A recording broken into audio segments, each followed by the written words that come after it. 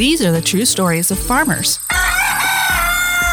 conservationists, sustainable ag advocates, and researchers dedicated to advancing public policies to achieve a sustainable farming and food system in the United States. Find out what happens when people take action and start caring for the land. Ron Cruz, and today I'm in Des Moines, Iowa. It's December 6th, 2015, and I have the privilege of interviewing the Policy Director of the National Sustainable Agriculture Coalition, Ferd Hoefner. Ferd, we've known each other a long time, but a lot of people would be interested in your background. And I'd like to have you tell me a little bit about how you got interested in agriculture, going all the way back to your childhood, and really into social justice that has also informed a lot of your work. Yeah, so I was not really involved in agriculture growing up. I grew up in suburban Long Island, very close to New York City, very close to Kennedy Airport, which was then Idlewild Airport.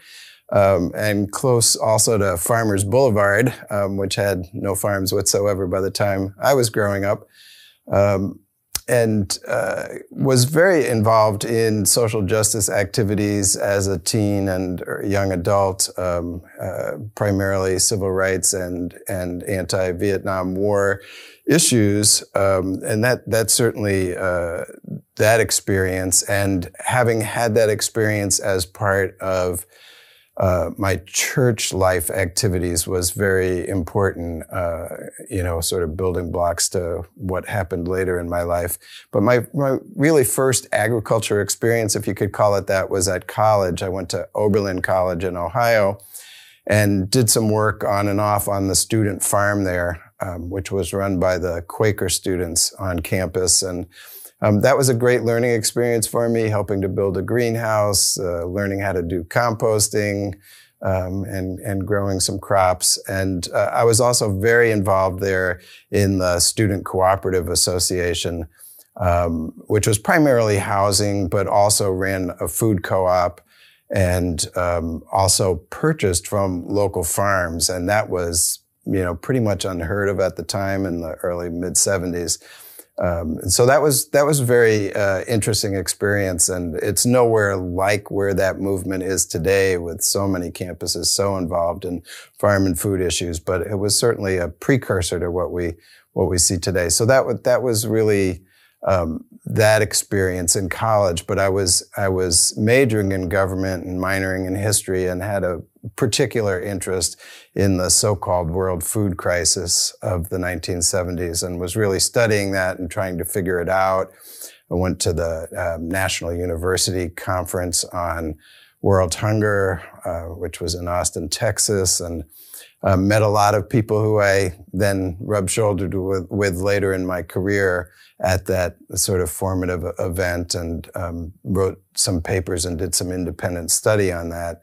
And so when I came to Washington, I actually came because I didn't go to India. I was originally planning to go to India on an agricultural development project through the United Methodist Church.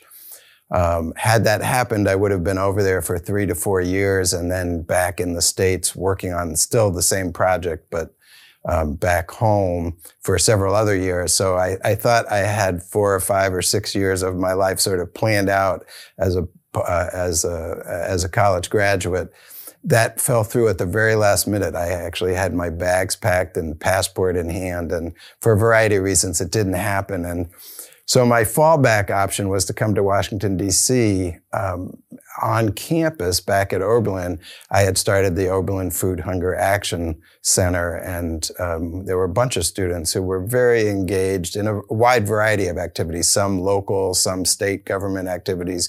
We actually went to Columbus, Ohio, and testified on some bills in the Ohio legislature. But one of the things we did through the Oberlin Food Hunger Action Center was to work on the 1977 Farm Bill. So I was a senior at that time and was, sort of as a grassroots advocate, seeing what we could do to influence the Ohio congressional delegation on that Farm Bill.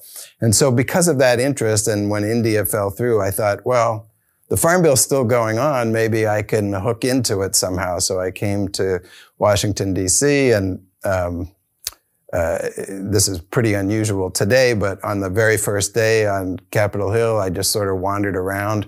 We came actually to the offices of Rich Nolan, who is currently a congressman from Minnesota, but for a long while wasn't, but back then was, and talked to his ag staff person.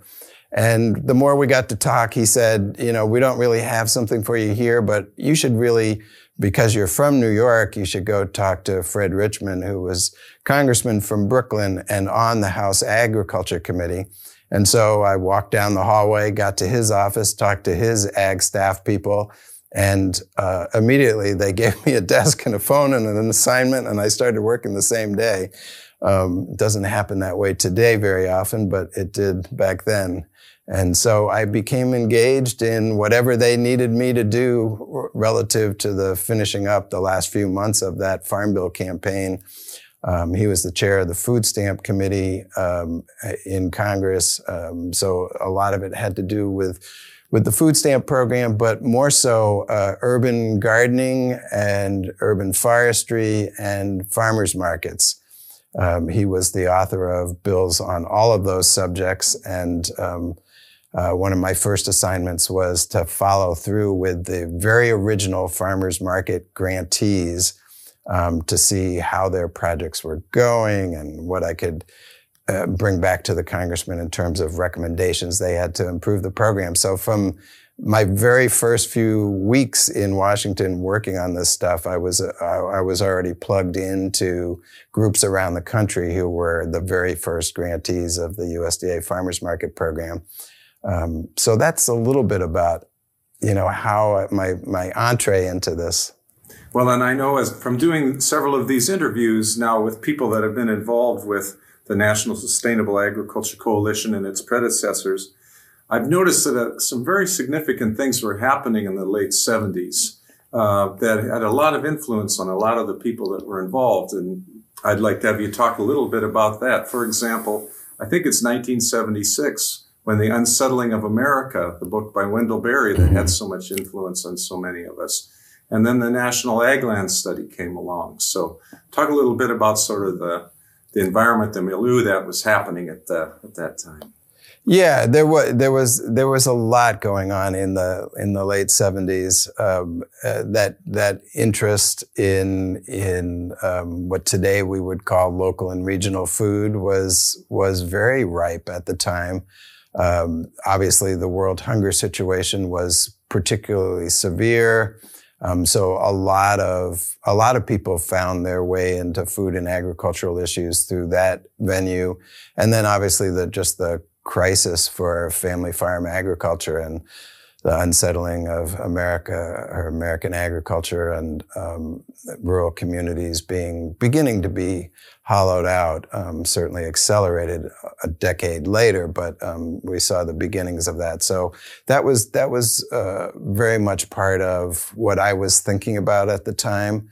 I think early in my career, the biggest single factor along those lines was the Structure of Agriculture project that Secretary Bob Berglund had at the Department of Agriculture. And I was working for the religious community. So after I left Congress, Congressman Richmond, I took up with the Interreligious Task Force on U.S. Food Policy as one of their policy advocates and really worked originally more on international agriculture and food aid and grain reserves and international economic issues and development issues. But the American agriculture movement developed and came to D.C. in 1978 as this enormous tractorcade that took over the National Mall. And the religious community decided that they really needed to address domestic ag policy, not just international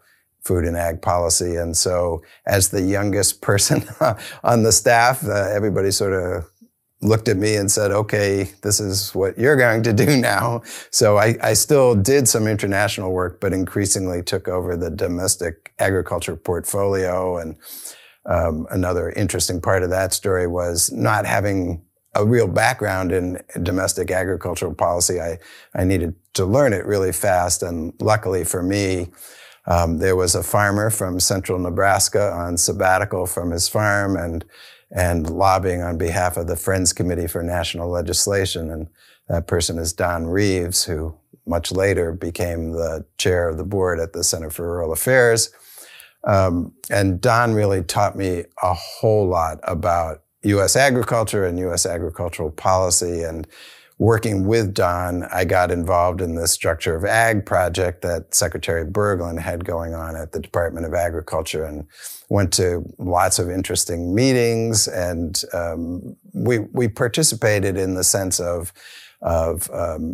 trying to amplify the work that the department was doing and that Secretary Berglund was doing, and getting information out to the religious community that had this heightened awareness, particularly around world hunger, but also around rural America and those kinds of issues. So that whole project was very enlightening and informative to me. And the book that eventually came out of that, A Time to Choose, really set some of the key policy issues and really the choices that were before society as to whether we were going to continue to have a family farm agriculture, whether we were going to continue to have healthy rural communities, or were the trends going to accelerate away from those things. And so that became sort of bedrock for me in terms of how I view, to this day, the agricultural policy debate.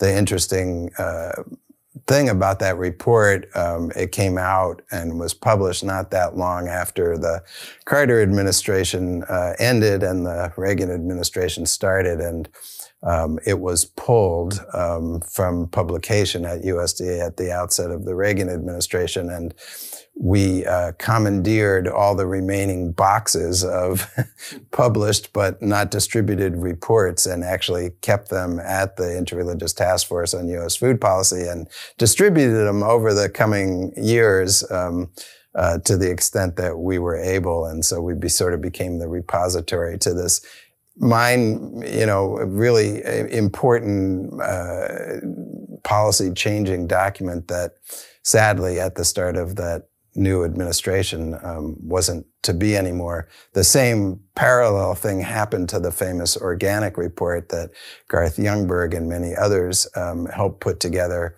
at the Agricultural Research Service at USDA. And that report came out about the same time as A Time to Choose, and also met the same fate when the Reagan administration started. So those were really important, one more from the organic and environmental side, the other one more from the family farm agriculture. And, fast forward 10 years to when Sustainable Agriculture Coalition started, I think those two paths sort of joined together very much through your work at the Land Stewardship Project and many others, sort of bringing the environmental and conservation side together with the structure of agriculture and rural community side of the debate. Yeah, I'm glad you mentioned the religious community, because I also think a number of things flourished during those Carter years and under Bob Berglund. But at the same time in the Midwest, the Pope had come to visit Des Moines and kind of fired up some bishops who got involved. And ultimately, we had the Strangers and Guests statement that was a real strong statement on stewardship of the land as a Christian responsibility. That was happening at the same time, too. Yeah, so there was a lot of religious community involvement, and there still is, but it was, I think, particularly heightened at that point in time. The Pope's visit to Des Moines certainly being a major factor. Almost all the major denominations, Protestant denominations and the Catholic bishops, were putting out statements like the Strangers and Guests statement of the Catholic bishops. But all the Protestant denominations were also coming out with reports, some related to conservation and soil and water, and all of them talking about family farms and rural communities. And so we collected all of those and tried to get the word out. And actually, I got to work on several of them, as in the background ghostwriting editor type of role. And That was really important. We had a working group on domestic agricultural policy for the Interreligious Task Force on U.S. Food Policy that was very well represented in terms of the various religious denominations and organizations that participated in that. And that goes on to this day. I think the participation isn't maybe quite as widespread as it was then, but it's still an important element of the policy process in D.C. And, I think for obvious reasons, those denominations that have strong rural presence are particularly involved in those issues, but with food issues more broadly and domestic hunger issues and urban agricultural issues today, you also see that it's sort of crossed beyond just the denominations that have that sort of stronger presence in rural America. So it really is continues to this day to be an important part of the story. A side note on that and the National Sustainable Agriculture Coalition is that we are in the United Methodist Building on Capitol Hill. That's where our offices are located, and we've always been there, in part because I was working there ahead of that. So basically from 1978 until today, 2015, I have worked out of the United Methodist Building on Capitol Hill, and that's always been where the National Sustainable Agriculture Coalition offices have been because of that sort of religious grounding that I started with. Although the building itself is rather humble, it's in a terrific location. It's right across the street from the Capitol. So. The Methodist Building is great. It's location. So we're right there, right across the street from the Capitol, right across the street from the House and Senate office buildings. It makes it very easy to do our work. We're not that far from the U.S. Department of Agriculture, so it works very well. I've had over the years many people who have tried to entice me to come to move into different office space downtown or on K Street or in Northern Virginia. And I don't entertain those conversations very long at all because you can't beat the location. Plus the community of people that are in the building is just great people to be around. That's good. Well, then let's pick up from the Interreligious Task Force. When you moved on from there, or how did that happen to where you ended up? I think ultimately with Bread for the World, but talk a little bit about that. The Interreligious Task Force on U.S. Food Policy came out of the world hunger crisis in the 70s, sort of the religious community response. It was Protestant, Catholic, Jewish, probably 30 religious organizations altogether that made up the organization. We had working groups on domestic agriculture, domestic hunger, international development assistance and food aid, international economic policy. So it covered a broad range of issues. During the beginnings of the Reagan administration, it went through a name change, in part in response to what was happening in policy and on Capitol Hill. So it became the Interfaith Action for Economic Justice, responding to the very severe budget cuts that were happening to domestic food programs and international agricultural development programs in those early years of the Reagan administration. So it sort of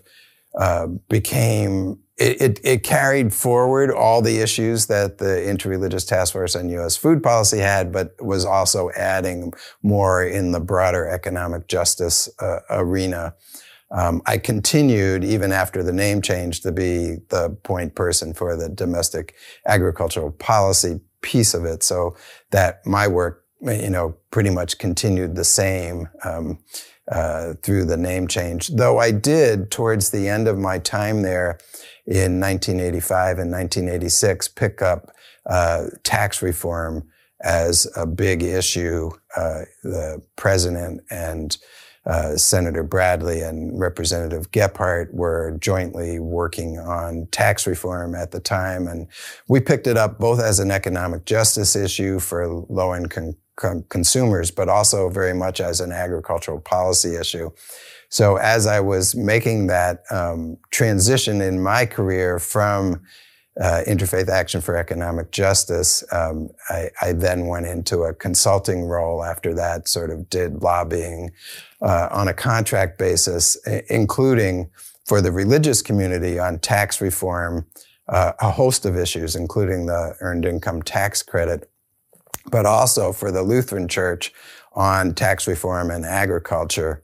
And my work there was very influenced by the Center for Rural Affairs and the work that Chuck Hasselbrook was doing on tax reform and agriculture. And so that was sort of one of my entree points into what became the National Sustainable Agriculture Coalition. The other major one was the work with the Land Stewardship Project and representing Land Stewardship Project in DC around some conservation issues, particularly related to insurance companies taking a huge swath of farmland during the farm crisis and tearing out conservation practices and trying to get Congress to pay attention to that issue.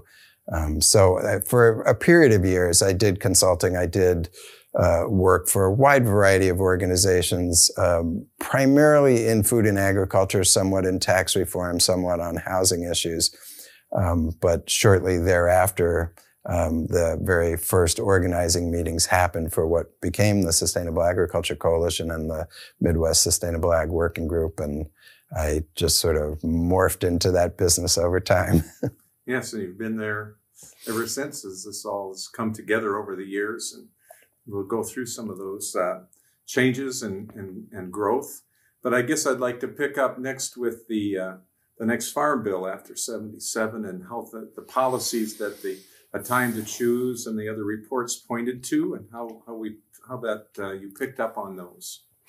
The 1977 Farm Bill, in and of itself, was very interesting.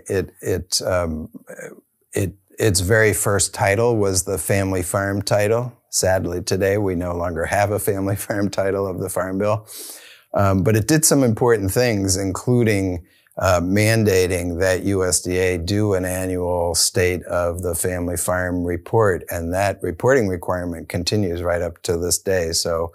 The great researchers at the Economic Research Service at USDA crank out an annual update to that report.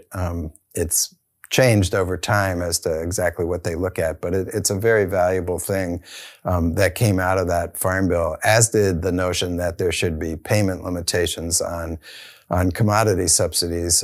That was also part of the Family Farm title and another issue that I've worked on ever since then. It also had probably the most progressive food stamp title that we've ever had in a Farm Bill, and many other things, including the farmer-owned grain reserve, which was an issue that I was working on at the time. So the 77 Farm Bill was really a pretty progressive bill in many ways, and not in all ways, but certainly in many ways it was. And so it was interesting that's how I got my feet wet and saw how that got put together. So the next one after that in 1981 was a very, very different episode. It was far less of an adventurous Farm Bill, far more just sort of doing the basics. But one of the big issues was what the target prices would be for the commodity programs, and a pretty strong and raging debate over what the government sort of guaranteed minimum price should be, and that took up a huge part of the debate.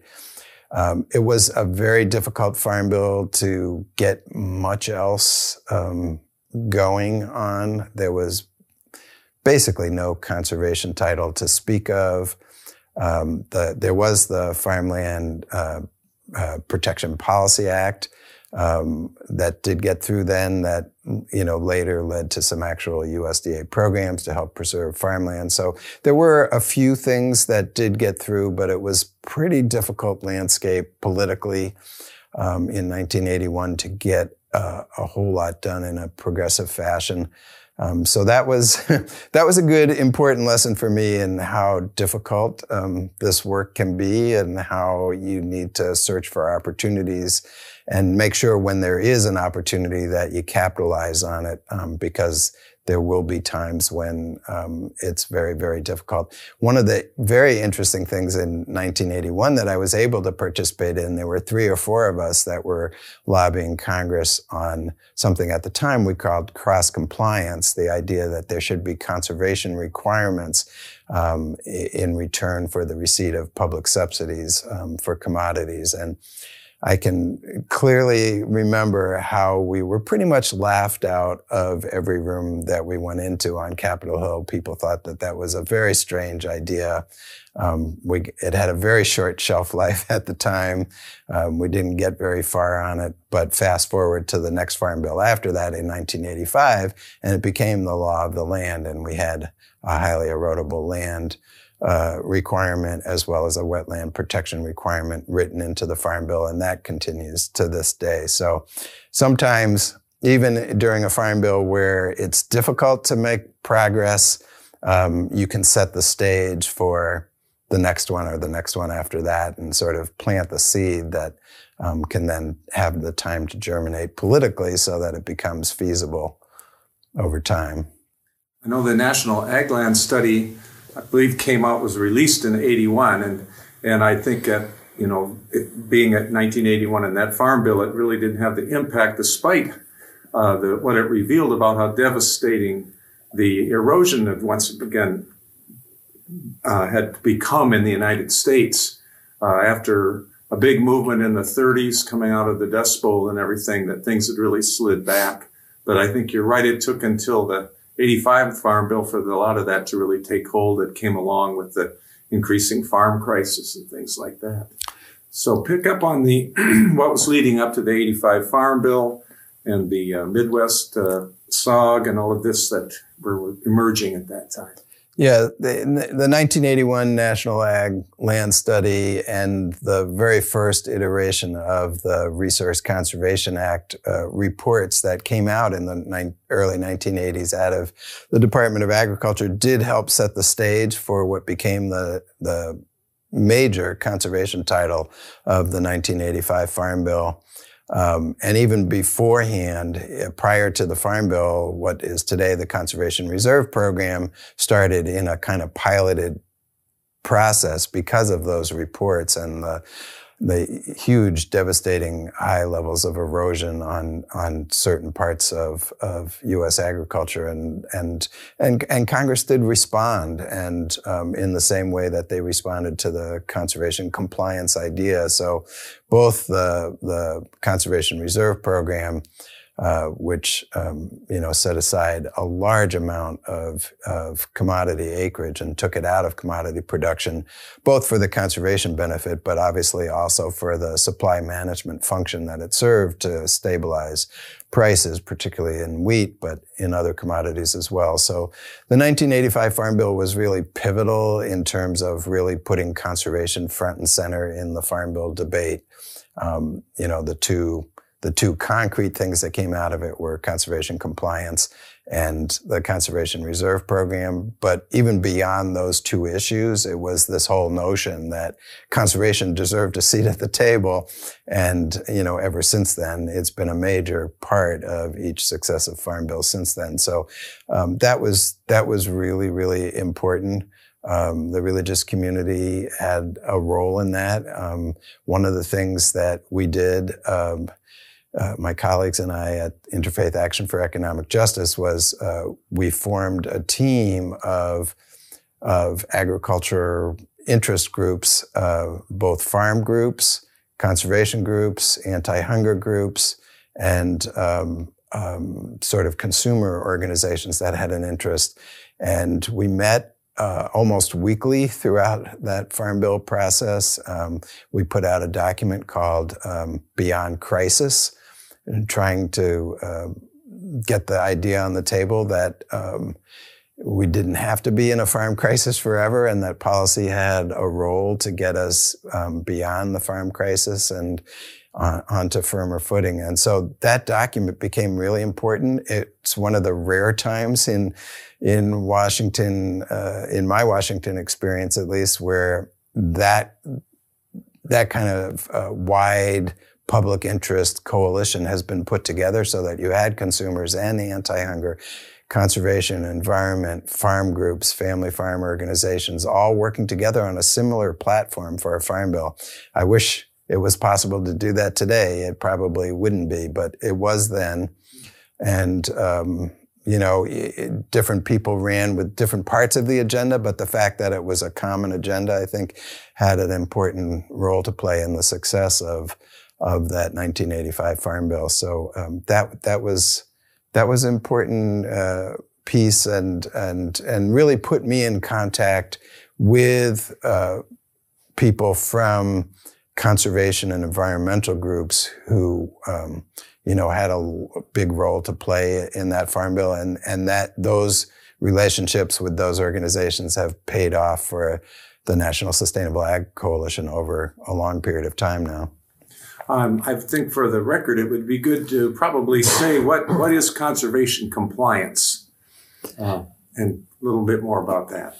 Conservation compliance is this notion that there should be a quid pro quo for receipt of taxpayer subsidies for commodity and crop insurance and conservation and farm credit, all the different ways that the Farm Bill helps support producers, particularly commodity producers. And the idea is the quid pro quo is that amongst other things, the taxpayers and the general public should be assured that their subsidies aren't damaging the environment, at least with respect to soil erosion and wetlands.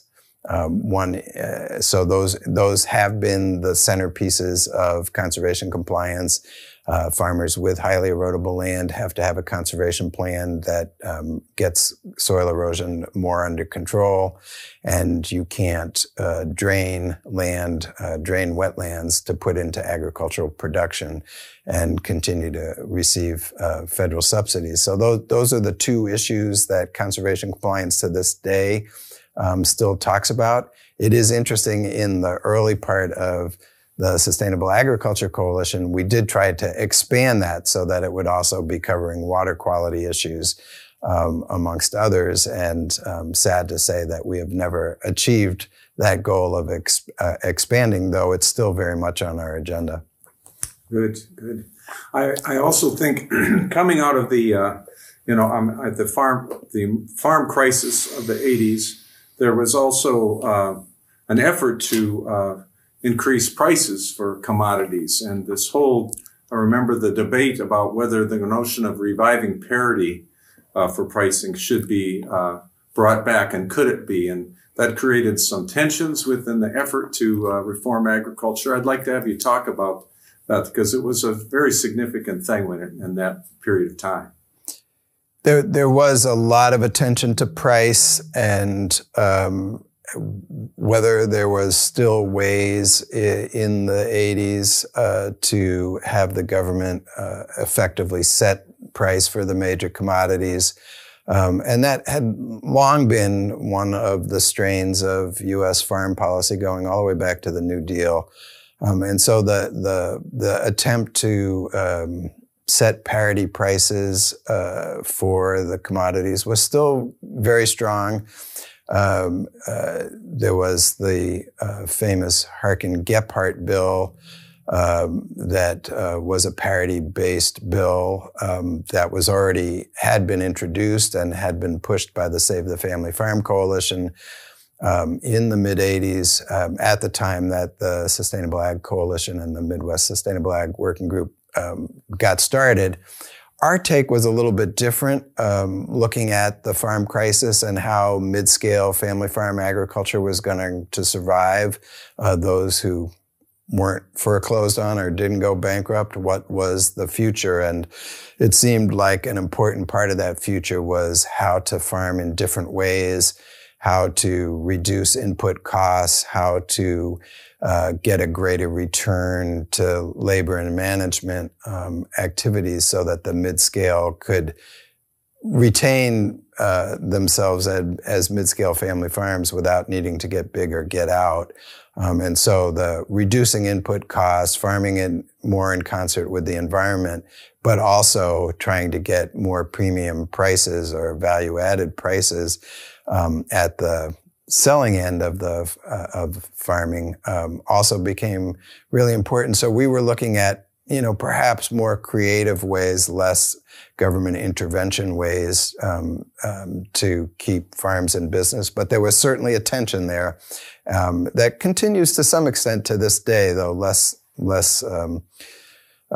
dramatic than it was in the 80s. And so very early on in the history of the organization, there were meetings between those two strains of the progressive farm movement, trying to work out how we could all live together and fight our various legislative battles without stepping on each other's toes. And that, I think more or less happened.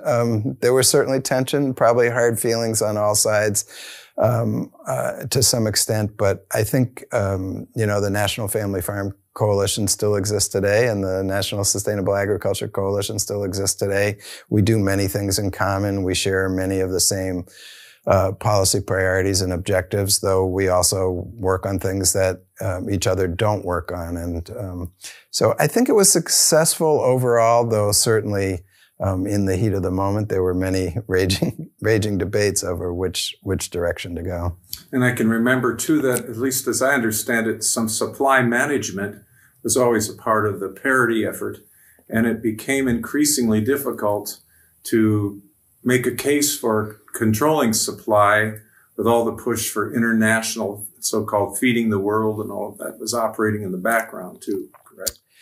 Parity pricing or similar ways of government guaranteeing a minimum price for commodities was very much based on supply management. And it became harder the more U.S. agriculture became a global supply chain, and also just the increase in the amount of commodities that were being used on a global basis. It became more and more difficult to be able to defend the amount of supply control that would be necessary to get prices to parity levels. So it was a very, very difficult assignment for those who took it up, and but our not working on that was not just a practical consideration of how difficult it was, but it was also concern over how were we going to diversify the landscape and get a more sustainable agricultural system out there, which wasn't just based on the 5 primary commodities and was more diversified. But supply management was also important in the work of the sustainable agriculture movement as well. So we proposed, at the time, there were still land set-asides as part of the annual commodity program, and we proposed various ways to make those environmentally more responsive and longer term, so farmers could do more creative things rather than just set aside their most marginal land and then go farm, the heck out of all the rest of their land. We were trying to figure out ways to use the existing commodity program mechanisms, but make it a more balanced, more supportive of sustainable systems. We never really succeeded in that. Maybe in little ways we did, but not in any major way before, by the mid-1990s, the supply management functions pretty much disappeared altogether, with the major exception of the Conservation Reserve Program, which is still doing to this day, 25 million acres of supply management. But the annual set-asides and land diversions and acreage reduction programs have all disappeared now. So we have very little, at least in the grains and the commodities, very little supply management left. And that's really led to an effort to have more and more that the working lands, that lands are in production, also have a strong conservation component or sustainability component. We can get to that a little later in our discussion. I'd like to have you talk a little more then about summing up the 85 Farm Bill. What are the highlights? What was achieved? And maybe what didn't get done that had to move forward to the 1990 bill? Well, the 1985 Farm Bill definitely, the biggest takeaway was this strong conservation title, put conservation on the map. There were some modest tweaks to how we did payment limitations for commodities. So it wasn't the only thing in that Farm Bill to celebrate, but it was certainly a strong thing. But important for sustainable agriculture, two other things happened in that bill that, didn't get a whole lot of attention at the time, in the public media, but were really important to the movement. One was the original authorization for what today is the Sustainable Agriculture Research and Education Program, or the SARE program at USDA. It was then called the Agricultural Productivity Act. But it made it into that 1985 Farm Bill, and so that's really the original authorization for the program.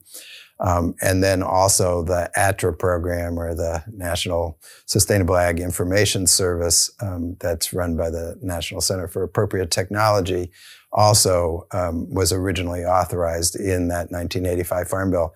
I'll also note that it had some solar energy provisions, and actually used the word sustainable agriculture, not in any programmatic sense, but actually used the term. So those are some of the ways that the 1985 Farm Bill, was a precursor to some of what we did in 1990. But we certainly added a lot more policy tools in 1990. Was there any progress towards the organic side of things in the 85 Farm Bill, or what was happening on that front at that time? Do you recall? There was a lot of debate, or at least some debate around organic agriculture in 1985, but that really took until 1990 to really reach fruition in terms of the Farm Bill. Okay. Well, then, so these things that were passed, one of the things that I want to talk about is, how did you then get these things funded and implemented? I know that's a lot of the struggle. It's not like you get a Farm Bill done and you can twiddle your thumbs for a few years and then get back to work. Implementing a Farm Bill is at least as important as whatever gets passed by Congress, and in many respects is more important. And the 1985 Farm Bill was a great lesson to be learned in that regard, particularly with respect to the highly erodible land part of conservation compliance. So we came out of the 1985 Farm Bill, cheering that a sustainable use or non-degradation level of soil erosion was going to be mandated, and that the department would be helping farmers develop conservation plans that would do that, so that we weren't losing soil and topsoil at an unsustainable rate.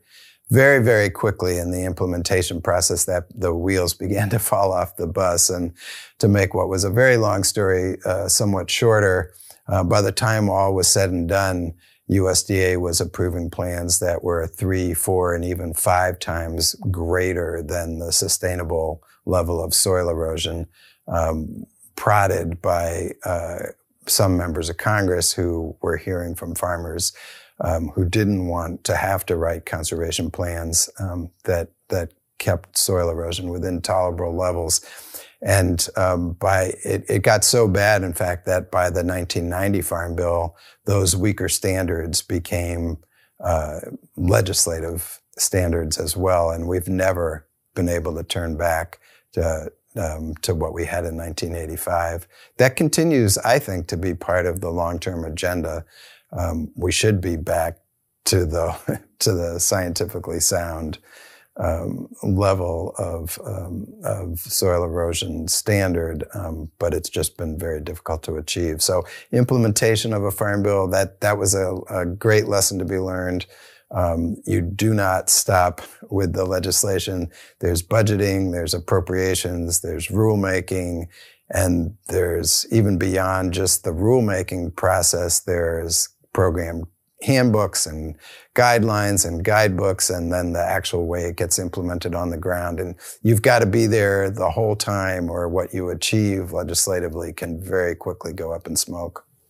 Has the Midwestern Sustainable Ag Working Group and the NSAC been important, their members, to help with that whole effort towards implementing, as well as getting the word out about the need for the policy changes to actually see that they are implemented? One of the things I'm proudest about the National Sustainable Agriculture Coalition's way that we work on policy is that we do legislation when legislative things need to be achieved, but we look for other ways of doing policy change based on existing authorizations and existing authority that the Department of Agriculture or the Environmental Protection Agency or Food and Drug Administration, whoever we're working with at the time.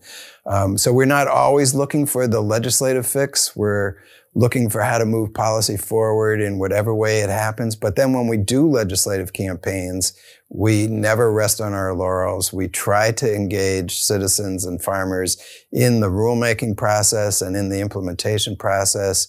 We put mechanisms in place to make sure we're getting feedback from farmers or whoever a particular program is for. That might be farmers market managers or it might be agricultural researchers, but we're always getting that feedback loop. So we're finding out how's this working on the ground. That in turn has us bring recommendations back to whatever agency is implementing the program. And it's a continuous loop of making sure that we get the most out of each opportunity that we create. And that's really, really important. And I see lots of organizations, sadly, that don't do that kind of comprehensive work. And also funders or other donors who look at the legislative change as sort of the campaign and then lose interest and move on to some other issue. And you do that at your own peril because you have to be engaged oftentimes in the agricultural appropriations process, which happens every year. So every year there's an agricultural funding bill. While they really should only be dealing with funding levels, they often deal with policy as well through some backdoor mechanisms that the appropriators have worked out over the years. And so you also have to be aware each and every year anything that you might achieve in a farm bill or some other piece of authorizing legislation can be undone fairly quickly. So you have to remain on your toes. And I think NSAC has really done that pretty well over the years. Before we leave the early to mid 80s, I'd like to have you talk about who are some of the, in your mind, heroes or people that really deserve credit, both as legislators or even legislative staff that you've relied on. We know that so much of getting this work done is building personal relationships. So I'd like to recognize some of those people you worked with and coming out of the 70s through the mid 80s. Yeah, the legislative champions are important. All the relationships. I mean, advocacy is very much a relationship business. So, you know, my biggest heroes are the farmers and other practitioners on the ground who are living it, and particularly those people who are policy interested and policy savvy and are able to turn their here's what's happening on my farm into here's what we could really use in terms of policy responses. That is so much of what NSAC has done and continues to do to this day. That's so important. And then the organizations that make up the coalition and the staff people who are just so giving of their time and their expertise and so willing to roll up their sleeves and really, we have all these different regions of the country trying to work out policy together, and their agricultures are different and trying to reach a common denominator. So all of those are heroes to me, but legislative champions are really, really important. You can't achieve things without policymakers who are going to be in your camp. So cultivating those champions is very, very important. We always say that once we have a champion or a would-be champion, we are at their beck and call. So if they need help with a press release or legislative development or, remarks for the floor of the House or Senate or whatever it is, we're ready to do that as if we were their staff. And we've done a lot of that over the years. So, there are so many different champions to call attention to. But for that 1990 Farm Bill experience, We had our marker bills, or our bills that we got introduced to be able to get our ideas on the table and to get people interested and excited about them. And we had a bill in the United States Senate that was introduced by Senator Wyche Fowler from Georgia, and a parallel bill. It wasn't exactly identical, but it shared many of the same provisions, introduced by Representative Jim Johnst from Indiana. And so we used those bills to get ideas out there in the sort of public domain, whether it was the Sustainable Agricultural Research and Education Program, or the Wetlands Reserve Program, or the Integrated Farm Management Program. Many of the things we ultimately won in the 1990 Farm Bill were in those bills, and having those champions working on those things. It was also incredibly important for that Farm Bill that Senator Pat Leahy from Vermont was the chair of the Senate Agriculture Committee.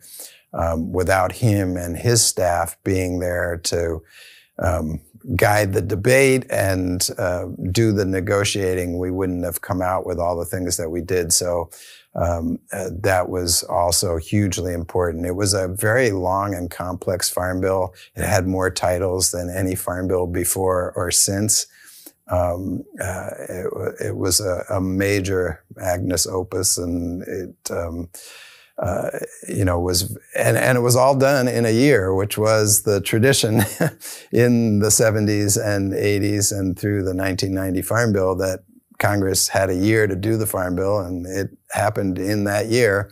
Ever since then, it's taken 2 and 3 years to complete a Farm Bill, but back then that was about the length of time. We also looked for individual members of Congress to do very particular amendments. So Congresswoman Jill Long from Indiana did a series of amendments for us around loans that USDA made for conservation purposes, and trying to bring those, modernize them, getting them really in sync with what the conservation needs were of the time, and removing things that were really negative contributors to conservation, but had always gone on as part of conservation loans. And she also helped us get women farmers recognized as legitimate borrowers within farm lending from the Department of Agriculture. So we did some work with her. We did some work with Representative Tim Penny from Minnesota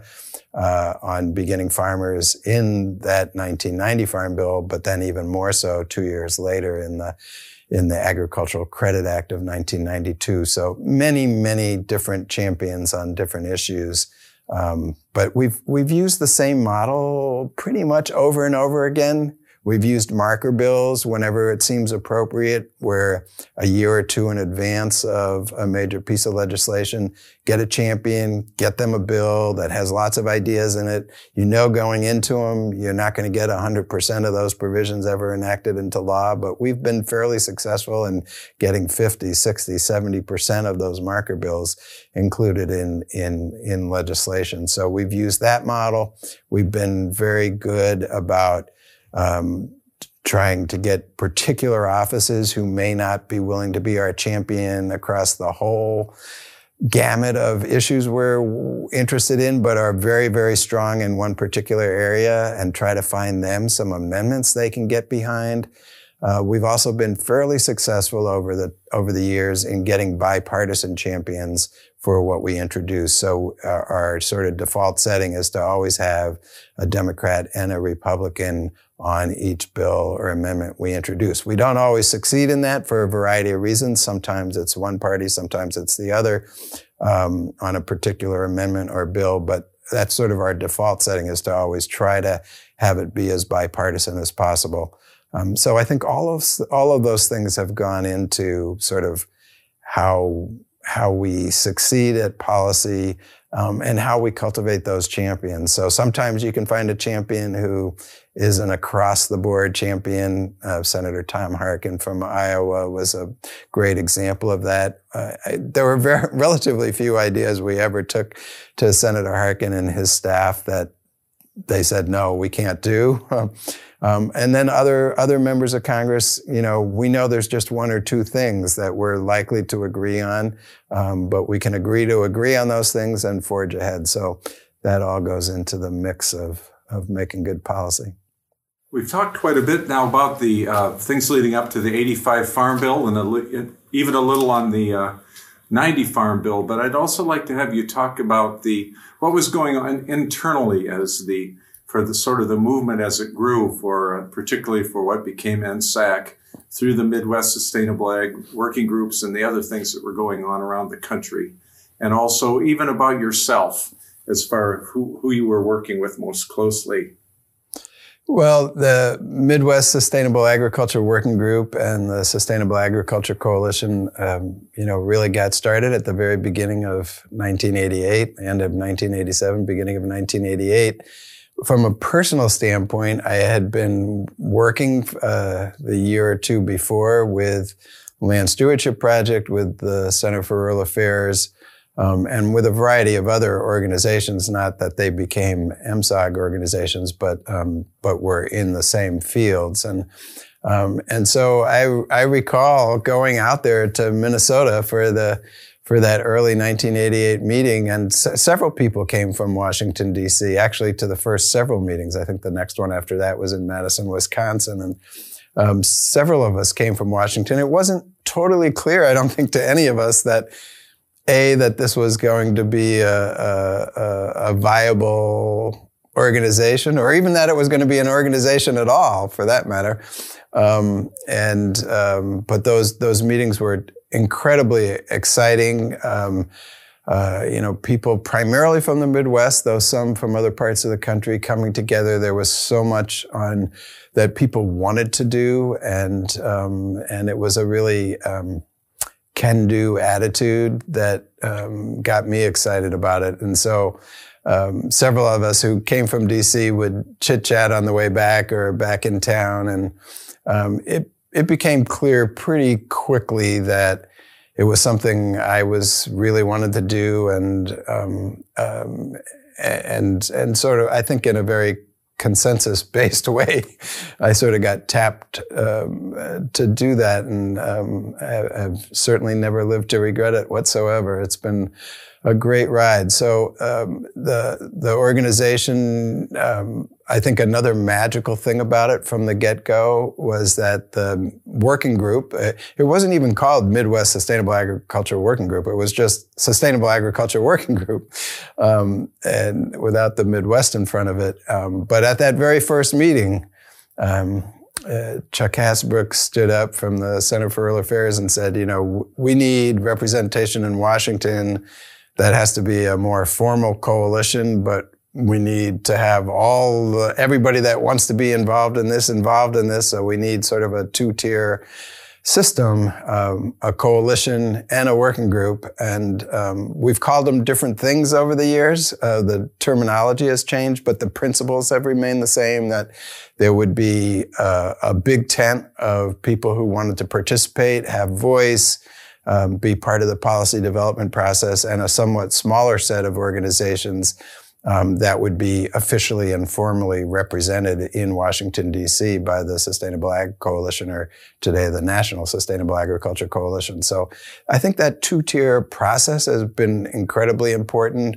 To fast forward all the way to 2015, we have 112 member groups altogether, of which 41 are the formal coalition. And those ratios have stayed pretty similar over time. So I think in its earliest iteration, back in 1988, it was, to the best of my recollection anyway, it was about 35 organizations altogether, but 13 in the formal coalition, at least in that initial version of it. So I think that has worked really well. It has given people that want it and desire it formal representation in Washington and in the policy-making arena, but has given even more groups a seat at the table. And so that's something organizationally that I think worked really, really well.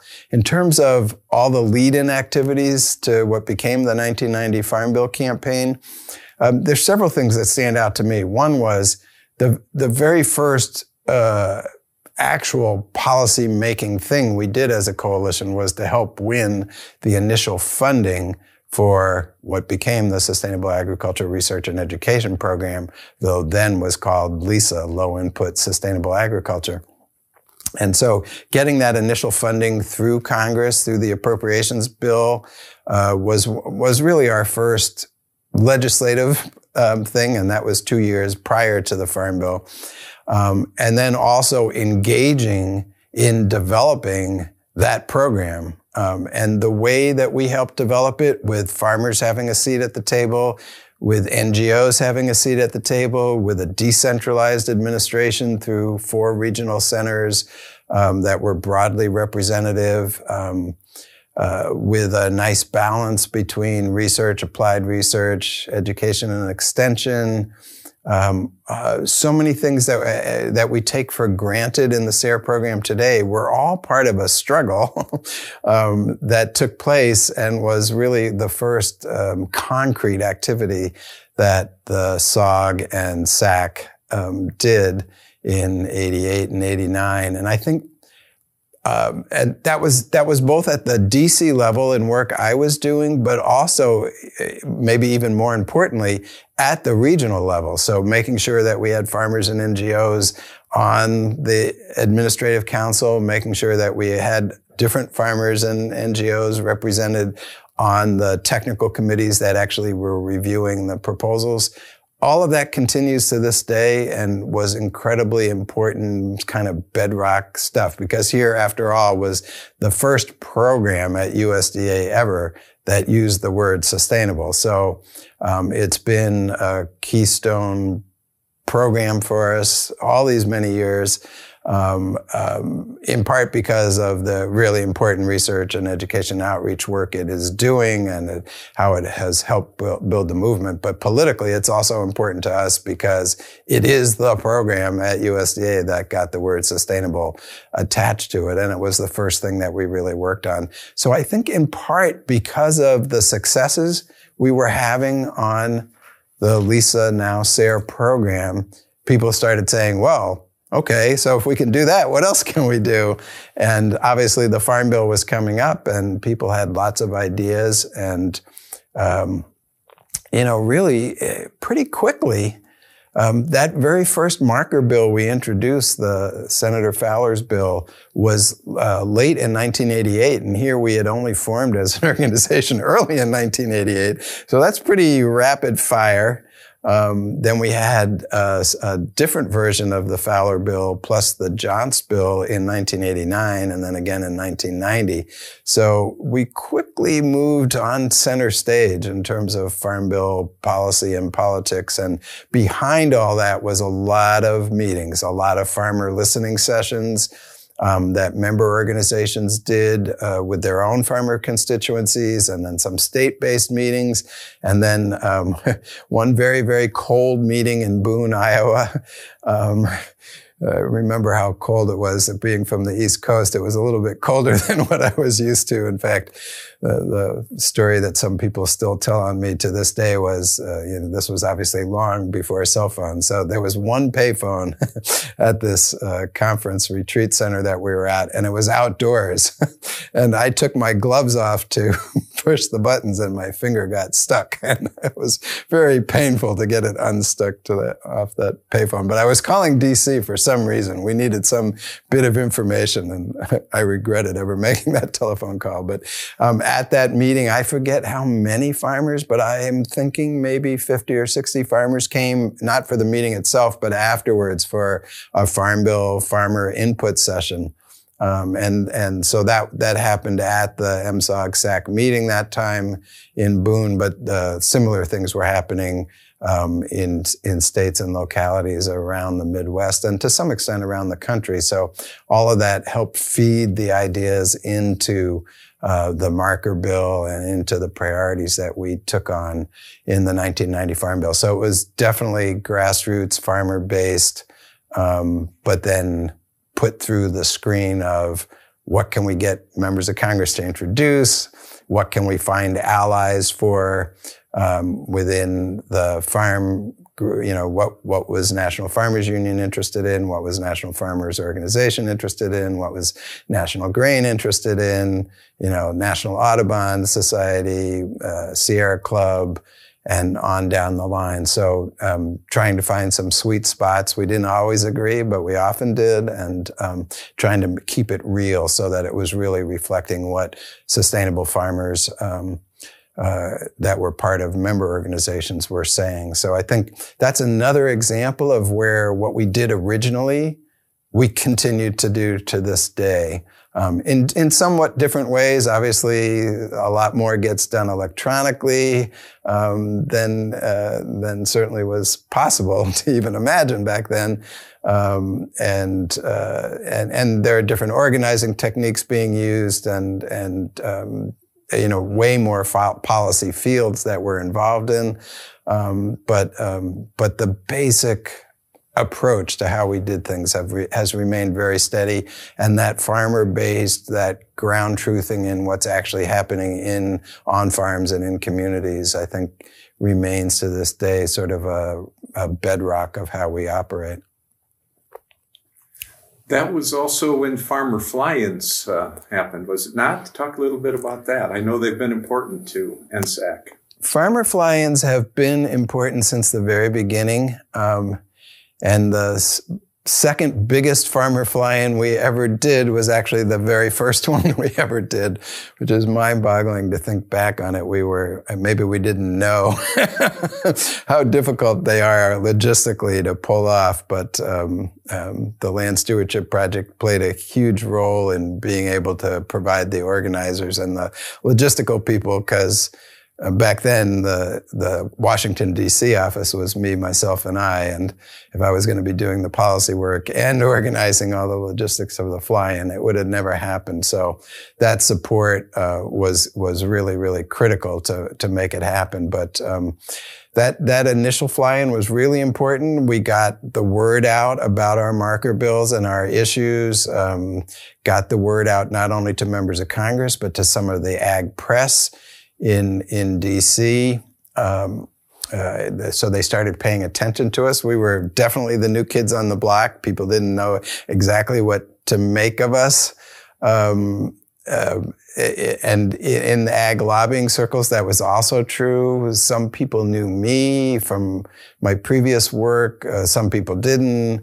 I'd find myself in meetings with commodity and farm organizations debating X, Y, or Z in a member of Congress office. One of the stories I like to tell is that at one point, there was this confusion as to who exactly I represented, and the legislative aide in the room it just basically said, "Oh, Ferd represents hundreds of groups around the country," which is almost true today, but was definitely not true then. But it helped calm the room down about whatever it was we were debating at the time.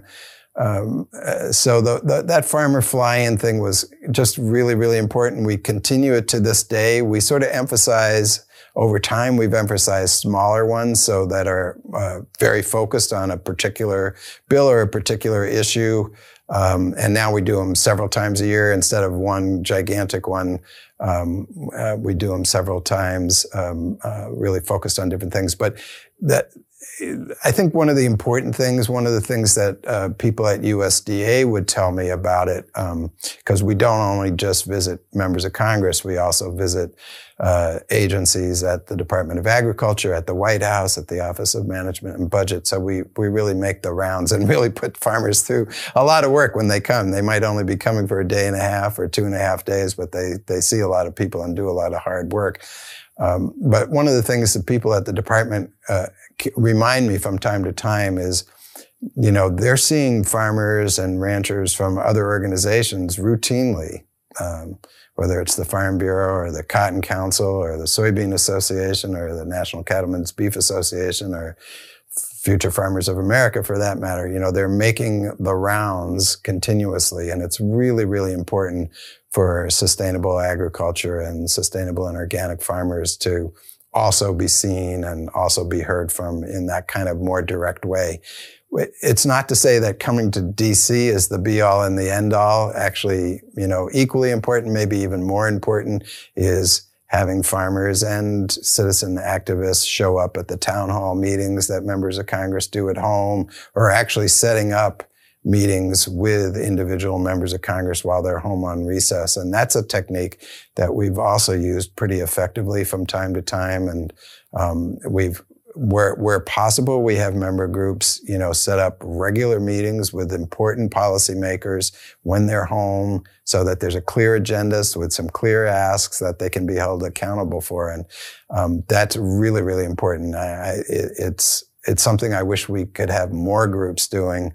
But sometimes there's just difficulty in getting it all set up. But we try to prod groups into doing that as much as possible. So it's both things: getting farmers to come to DC, make sure they're heard and seen and respected in the halls of Congress and in the halls at the Department of Agriculture and the other federal agencies, but also that they're showing up at home, or that member groups are inviting the member of Congress to farm events. And so they're on farm and really see it up close and personal. And that's something that several member groups have really done very, very well over the time. So I think all of that, farmers are the best spokespeople for many of the issues that we're working on, and making sure that we have all the venues in place where they can play that role is just really, really important stuff.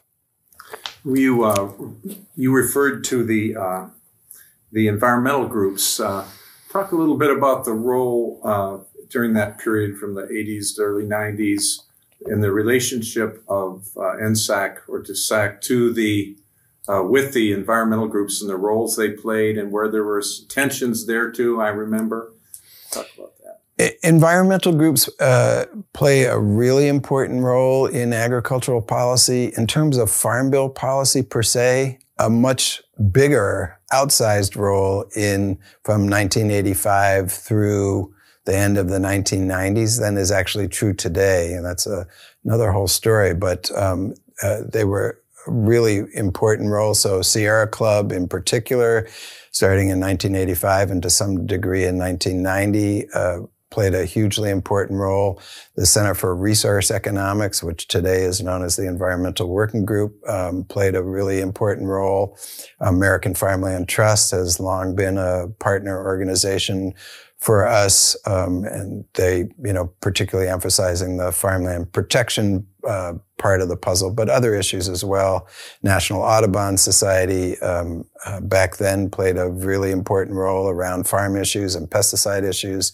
And others as well. Natural Resources Defense Council in the 90s played an increasingly important role in agricultural policy and farm bill politics, and the Isaac Walton League of America, which has always been an NSAC member group, playing a particularly important role, particularly in the Midwest and the Mid-Atlantic states. And I could go on, but that's all really important. A lot of times it worked really well and we were on the same page, and sometimes it worked less well. And, there were some rip-roaring debates over priorities and over approaches to how to go about it. Those broke down in different ways at different times. Part of it was, here we were representing farmers, and that came first and foremost. And, perhaps pesticide regulation or mandatory testing of well water were not things that we could jump behind and make major priorities. We had somewhat different priorities, but we always tried to work it out. And I think more or less did so successfully. The Conservation Coalition, which is an informal coalition of conservation groups, both environmental groups and wildlife groups and sustainable agriculture groups in Washington, D.C., has been meeting regularly and continuously since 1986. And so for an informal group that doesn't have staff and it's not, you don't even officially become a member, you just start showing up.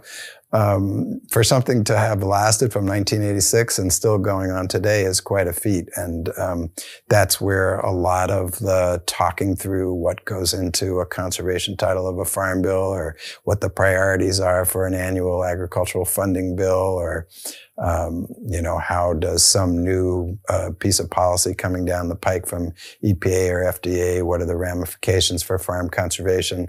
That's where all that gets hashed out and talked through. And the coalition itself doesn't necessarily, that never takes a position as the Conservation Coalition. So nobody ever goes to Congress and says, the Conservation Coalition believes X.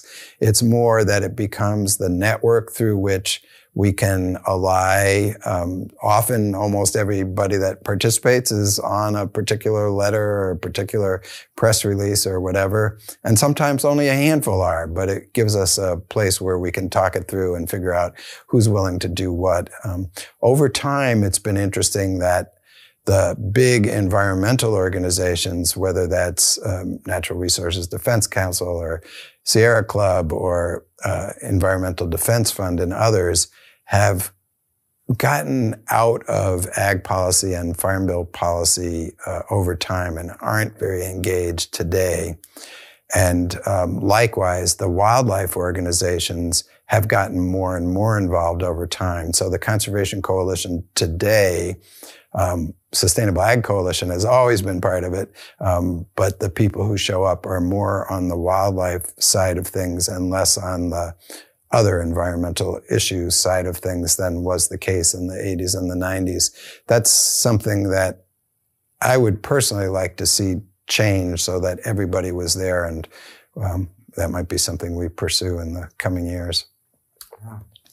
I would like to talk now too about the who are the funders. How was this? How this grew, especially say through the mid '80s into the '90s. Where was the money coming from? Even though I know it was always tight and the budgets were small, who were the funders?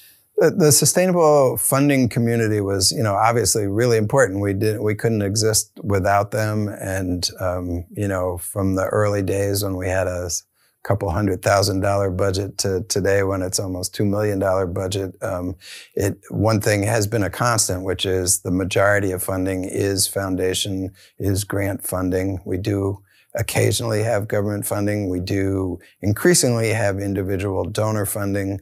And I've always had membership dues, but we always try to keep that at a very reasonable level so that we're not excluding anybody by having dues that are beyond the capacity of lower capacity groups to afford. So dues has always been important. It sort of gives us our, initial nest egg, but it's not a very big percentage of the overall budget.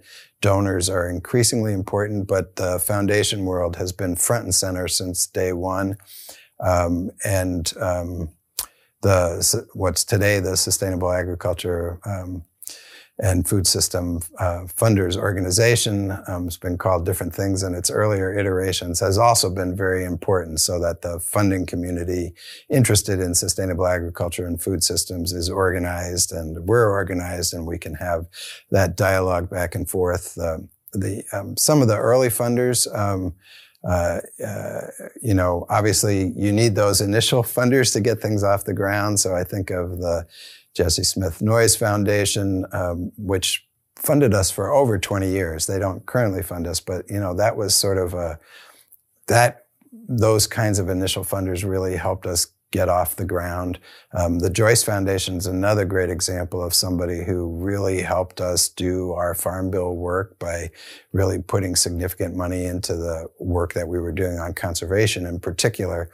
Again, an example of a foundation that doesn't fund us today, but that was really, really critical in those early years. And I could go on, I don't necessarily want to do a laundry list of everybody that was involved, but it has been a constant. And luckily for us, there's always been somebody or some group of foundations that are interested enough in the policy, the federal policy part of the movement, that we've been able to keep it going. There have been crisis moments where that wasn't always looked like it would be a given, and we really had to scramble.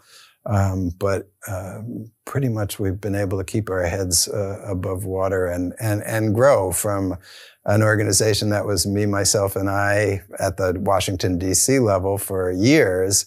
And then for years we were a 2 to 3 person office to today where we're a 12 person office, and, just have so much more. Everything I was doing in those early Farm Bill fights, I was working on all of the titles of the Farm Bill that the member organizations said they were interested in doing, and sort of scrambling to keep up with it. And now today, as policy director, I have 6 lobbyists under me who each of them have their own particular subset, whether it's conservation or research or farm programs or food safety or local and regional food systems. And so I can deploy so many more people now, but that also opens the door then to having additional funder interest, because you're able to do more, and so it sort of feeds off itself. But and just so thankful over the time that so many of the funders have stayed tried and true and have stuck with us over the years. And, obviously we just couldn't exist without that. So their support is critical. And the Sustainable Ag and Food System funders, their staff has been really important to us, and keeping us in touch with what's going on within the funding community and where the priorities seem to be resting, and also just help, using us to help teach new foundation staff how the policy stuff works, the importance of it, how they can fund it. There's just so many questions around that. And as the natural turnover takes place and new grant managers come in place, you have to sort of keep teaching it. It's much like what happens in Congress. The average age of congressional staffers never gets much above 30, and that means there's just constant turnover, and you're constantly needing to do that. And the same is true on the funding side. You just really need to be educating and learning together as you move forward with different foundations and different program officers. But the overall, that's our lifeblood, so we do it and enjoy it. The 1990 Farm Bill, as you pointed out, it was such an important bill. I would like to have you talk, maybe picking out what you consider the 3 or 4. What were the real victories there, or at least start towards moving things forward for subsequent bills? Let's go in a little more depth there. The 1990 Farm Bill was quite an undertaking, and we achieved a lot. So I couldn't even begin to fit in all the little things, but just concentrating on some of the biggest things. Let me pick up with the Sustainable Ag Research and Education Program, because there we had already been working at the programmatic level, at the USDA level, at the land grant level. And so we went into what became the 1990 Farm Bill thinking we need to get this down so that progress that we're making is sort of enshrined in law for the long term. And so we put a lot of work into that, including changing the name from LISA, Low Input Sustainable Agriculture, to SARE, Sustainable Agriculture Research and Education. The chemical industry had put lots of money behind a very coordinated attack campaign against LISA, and used the fact that it was a female name to make it a kind of laughing stock within the agriculture community. Which was very sad, and I'm glad to say that probably wouldn't happen today in quite the same super masculine way that it happened then. But somewhat in reaction to that, but also for a variety of reasons, wanting to leave the low input part of LISA out of the name. We coalesced around SARE as the name, and More importantly than the name was, really putting it into law in a concrete way with some of the key principles, like it was going to be farmer-based and that there was going to be a wide stakeholder team that helped run the program. That was revolutionary. It was revolutionary then. It's revolutionary today. There are virtually no other programs within research, education, and extension at USDA today that run like the SARE program, where you have this broad stakeholder community, including farms, making the decisions about the program priorities and what goes into the request for proposals and who gets funded. I wish that it had become the norm for competitive grants programs at the department, much more so than sadly has been the case. But importantly, because we did codify all that, it is still the case for a sustainable ag research and education program. And short of getting somebody convincing Congress to change it, nobody can undo that. So that I think was really important. Part of that effort was actually defining sustainable agriculture, since we were going to be using the term. And so another big fight in the 1990 Farm Bill was actually codifying a definition of sustainable agriculture.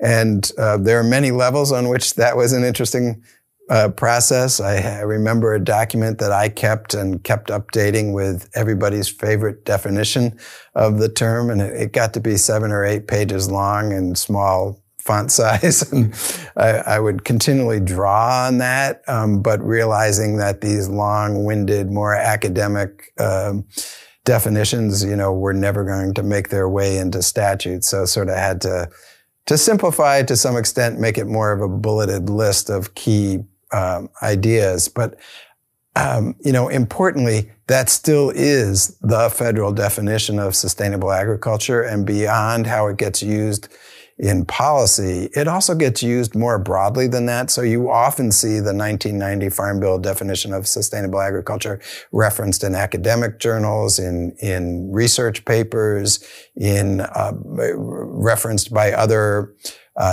research programs where they're trying to fund sustainable agriculture and needing to define it. So it has stood this test of time.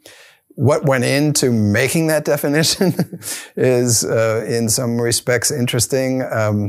The short version of that story was there was a nearly 20-minute debate in the House Agriculture Committee over whether the word chemical or biology or biological could be used in the definition. We had biological in the definition in our marker bill. And that was a real knockdown, drag-out fight. We finally were able to keep biological in the title, and we didn't have to add chemical. But there were definitely members of Congress who thought that biology didn't deserve to be in a definition of agriculture, as hard as that is to believe. And so there were many, many negotiations over that definition. But I think it has stood the test of time, and it always included economics and profitability. It always included rural communities and quality of life, both for the farm family and for the community. It always included environmental factors, all of them, soil, water, wildlife, the whole gamut. And it always included this idea of using the biological on-farm resources to the maximum extent possible and limiting outside inputs. So all of that is still part of that. And I think it was just a really, really key win for the Sustainable Agriculture Coalition to win a definition of the term and a program that went with it in that first bill. But that was only one of multiple campaigns we ran for the 1990 Farm Bill. Another really big, important one, if you go back and read our Farm Bill platform from the late 80s, a big issue was the penalties that sustainable farmers were facing from the commodity program as a result of having a more diverse crop rotation. That was hurting them. It was reducing their amount of government payments. And obviously not only hurting them, but serving as a huge barrier to other farmers changing from more conventional monoculture type operations into something more diversified and better for the landscape. And so that became a huge issue for us. We proposed many things. What we finally actually won was something called the Integrated Farm Management Program. It was within the commodity title of the Farm Bill in terms of how it functioned, but it lived in the conservation title of the Farm Bill, but it directed the Agricultural Conservation Stabilization Service, what today is Farm Service Agency, to run the commodity program in a way that people could do diversified, longer rotations, including pasture, including cover crops, including minor crops, without being locked into monoculture in order to get their government commodity support. And so that was huge. It was probably huger conceptually than it ever became programmatically. It was really, really important for the several thousand farmers who made use of it. On the one hand, on the other hand, it never really served as oh great, now that barrier's knocked down and other farmers are going to therefore move in this way. So while the barrier was removed, there wasn't an incentive to do it. And so that came later in our organizational sort of policy-making arena where we started trying to add the incentives. But that original getting the barriers removed, I think, was important. That became an important theme to this day, to try to remove existing barriers that prevent people from farming in concert with the environment. So that was important in that respect. It was also really important in that we were going right into the agency that ran the commodity programs for the department, trying to deal with their personnel, trying to deal with their systems. That also paid dividends later in different policy arenas that we went right for it. Ultimately, we decided to take that policy idea and move it to what became the Natural Resource Conservation Service for a variety of reasons later on. But that setting up that with the primary farmer agency was really, really important, I think. So that was another great win. A third one, which we didn't necessarily set out to do originally. We were very concerned about conservation compliance, the wetland rules around that. There was a lot of controversy, particularly in the upper Midwest, particularly in Minnesota and the Dakotas, around wetland drainage issues and wetland restoration issues. And we set out to do a farm tour and a series of dialogues around Swamp Buster, which was what the wetland part of conservation compliance was called. And we actually did that, and we came up with some proposals that I think brought farmers and environmentalists together around the same table. So we succeeded in that, but an offshoot from that was farmers saying, the government has paid us for years to drain wetlands, and now you're telling us we shouldn't do that anymore. But why doesn't somebody pay us to restore them if they're so important? And we thought, well, gee, that's a good idea. We have this conservation reserve program that takes land out of production and puts it into grass, but what about wetlands? And so, out of that Swamp Buster farmer environmental dialogue came this idea of what eventually became the Wetlands Reserve Program. So I went back to DC, started putting it together, got some help from some key people that were interested in the subject. We put it into our marker bills. From the time we put it into the marker bill until it became part of the 1990 Farm Bill as signed by the president, it changed relatively little. So we did a good job of framing it up and saying that farmers could be paid for long-term easements or permanent easements and restore wetlands and put more habitat and more wet acres back within farming. We did it in part as a conservation issue. We did it in part as a farm economics issue. Those tend to be lower performing acres from an economic standpoint, and being able to do a permanent easement for many farmers coming out of that farm crisis 1980s context was really important to making the farm work economically. the Farm Bureau at the time was dead set against the Wetland Reserve Program. So a lot of my lobbying activity was going head to head with the Farm Bureau. The biggest thing they opposed it on many levels, but the big thing they opposed was easements. They thought easements and permanent easements had no place in the program. And ultimately we compromised so that there was a permanent easement option, a long-term easement option, and a short-term non-easement option. And they predicted that, farmers overwhelmingly would take their option, which was the short-term non-easement option. And overwhelmingly, to this day, farmers have chosen the permanent easement option, almost to the extent that the other parts of the program, while they still existed for a long time, just became non-entities. So I'm glad that we were right and the Farm Bureau was wrong about that. It saved restored over 3 million acres of wetlands now, fast forwarding to 2015. So it's been an enormous success, one of the, I think, most successful programs that USDA has ever done from the conservation of the title of the Farm Bill. And it all emerged from an upper Midwest farmer environmental heated debate / dialogue / consensus building process around Swamp Buster that then created this idea of the Wetland Reserve Program. It's also a great example of where NSAC played a huge role in getting it done and getting it into the Farm Bill.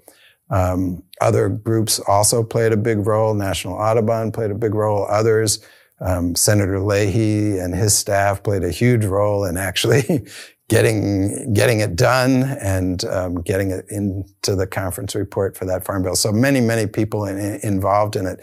But it's a great example of where we followed up. We got involved in the rulemaking. We got involved in making sure that the appropriators didn't do anything to it. And there were some shots at that to try to defund it through the appropriations process. And there, Senator Cochran from Mississippi played a huge role to save the program and defend the program, as did Dale Bumpers from Arkansas. So we had our champions at the appropriations level to make sure the program didn't disappear during the annual funding bill. And so we were heavily engaged right up into the 1996, what became the 96 Farm Bill, and making sure that the program was, going to be on solid ground and increase in size. So we did. After that, we stepped back. There were so many organizations at that point heavily invested in the WRP, Ducks Unlimited being just one of many who, they had lobbyists working on this all the time. And so we moved on to other things because we felt we should continue to be involved, but we don't need to be the person defending the WRP at that point. And so we moved on to other issues. And we still count WRP as an enormous success story, and we still stay involved, but we don't have to play that kind of center role. But back in the 1990 Farm Bill, we played a very pivotal role to make it happen.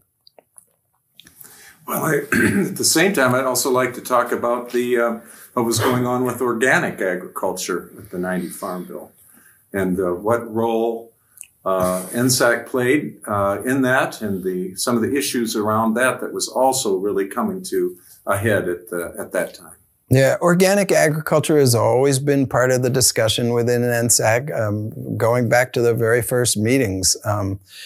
And I always like to joke that the farmer constituency of NSAC, was maybe 10 to 20% organic when we started, and now is probably over 50% organic today. But many of them are the same farms and the same farmers doing the same things. It was sort of at some point taking advantage of the marketing and opportunity more so than changing how they were going about farming. But in those early days, we made a pretty conscious decision going into the 1990 Farm Bill that we would not work on organic certification. And obviously that was one of the huge accomplishments of the 1990 Farm Bill, very much to Senator Leahy's credit for getting that done, and Representative DeFazio on the House side and others. We were certainly very aware that was going on. We had a very minor role in the policy making on it. We just decided that we had other issues, and that was not front and center for us. Perhaps our most important role in that was I shared office space with one of the lobbyists who was working on the National Organic Program in the 1990 Farm Bill, and sort of gave him a desk and a phone and a place to hang his hat to do that work. So we did, in those kind of more minor ways, play a role, but it was not at the center of what we were doing. And then post 1990 Farm Bill, of course, it then took a long, long time before the National Organic Program actually happened at USDA, and that's a whole nother story. But once it did become the National Organic Program at USDA, we again made the conscious decision that there were so many organizations and so many lobbyists in Washington, D.C. working on that we did not really have any value added to add to it. And so we made the conscious decision not to do that. And that remains true to this day. We certainly work on organic agriculture in many, many ways, and have since the get-go, in marketing, in agricultural research, in credit, crop insurance, and on and on. So we're heavily involved in organic agricultural issues and lobbying around them, just not in the National Organic Program, the certification program per se. And I still think that's probably the right choice. I don't know if it will remain that way forever. But I like to joke that when there's an organic caucus meeting called on Capitol Hill, 20 plus lobbyists show up. And if there's a sustainable agriculture, session on Capitol Hill, you only need one hand to count the people who are there. So there are just so many more organic lobbyists, which is partly a function of so many organic companies and each one of having their own council and lobbying team and their own trade association, obviously. So it's just been a decision that while that's important and there's a lot of work to be done to make sure that there's integrity within the National Organic Program, it's not something that NSAC particularly needs to spend its time and money on. It does come into the picture maybe more so now than back then with the beginning farmers, does it not? Since a lot of beginning farmers look towards the organic side, with the market availabilities that are there to get going. Beginning farmers, again, another issue that's always been front and center for NSAC. Starting in the 1990 Farm Bill, there were some things there in the credit title that we helped to do. One was giving beginning farmers a priority for those conservation loans from USDA. Also, because of the farm crisis and because of the way the Reagan and then the Bush administration were trying to phase out what was then the Farmers Home Administration, we played an important role in saving the Farmers Home Administration. Then after 1994, it became Farm Service Administration, and part of it went to rural development. But at the time, it was still Farmers Home. And we reestablished through law the supervised credit. In other words, that it should be a hands-on. They should be working with all farmers, but beginning farmers in particular, in a hands-on supervised credit kind of way. That was being phased out rapidly. Market placement, so the idea that one should be a farmer's home borrower for a period of time, and then when you were more commercially viable, it was time to move on to commercial credit, sometimes with government guarantees.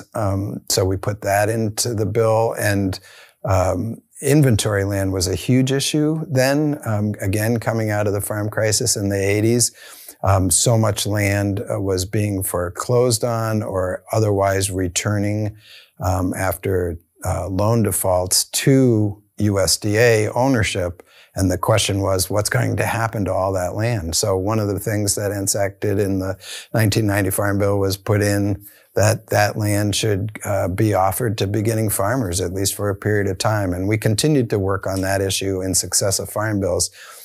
There's an issue today that has pretty much fallen by the wayside because there isn't government inventory, or at least not much to speak of, which all things considered is a really good thing. It means that there's not that the default rate is extremely low and there's not government inventory to worry about. But back then it was a huge issue, and we were successful in getting a lot of that land offered and taken by beginning farmers. So we worked on beginning farmers from the get-go, and then in 1992, really with a lot of leadership from the Center for Rural Affairs and their staff, but also working through the Sustainable Ag Coalition office in D.C.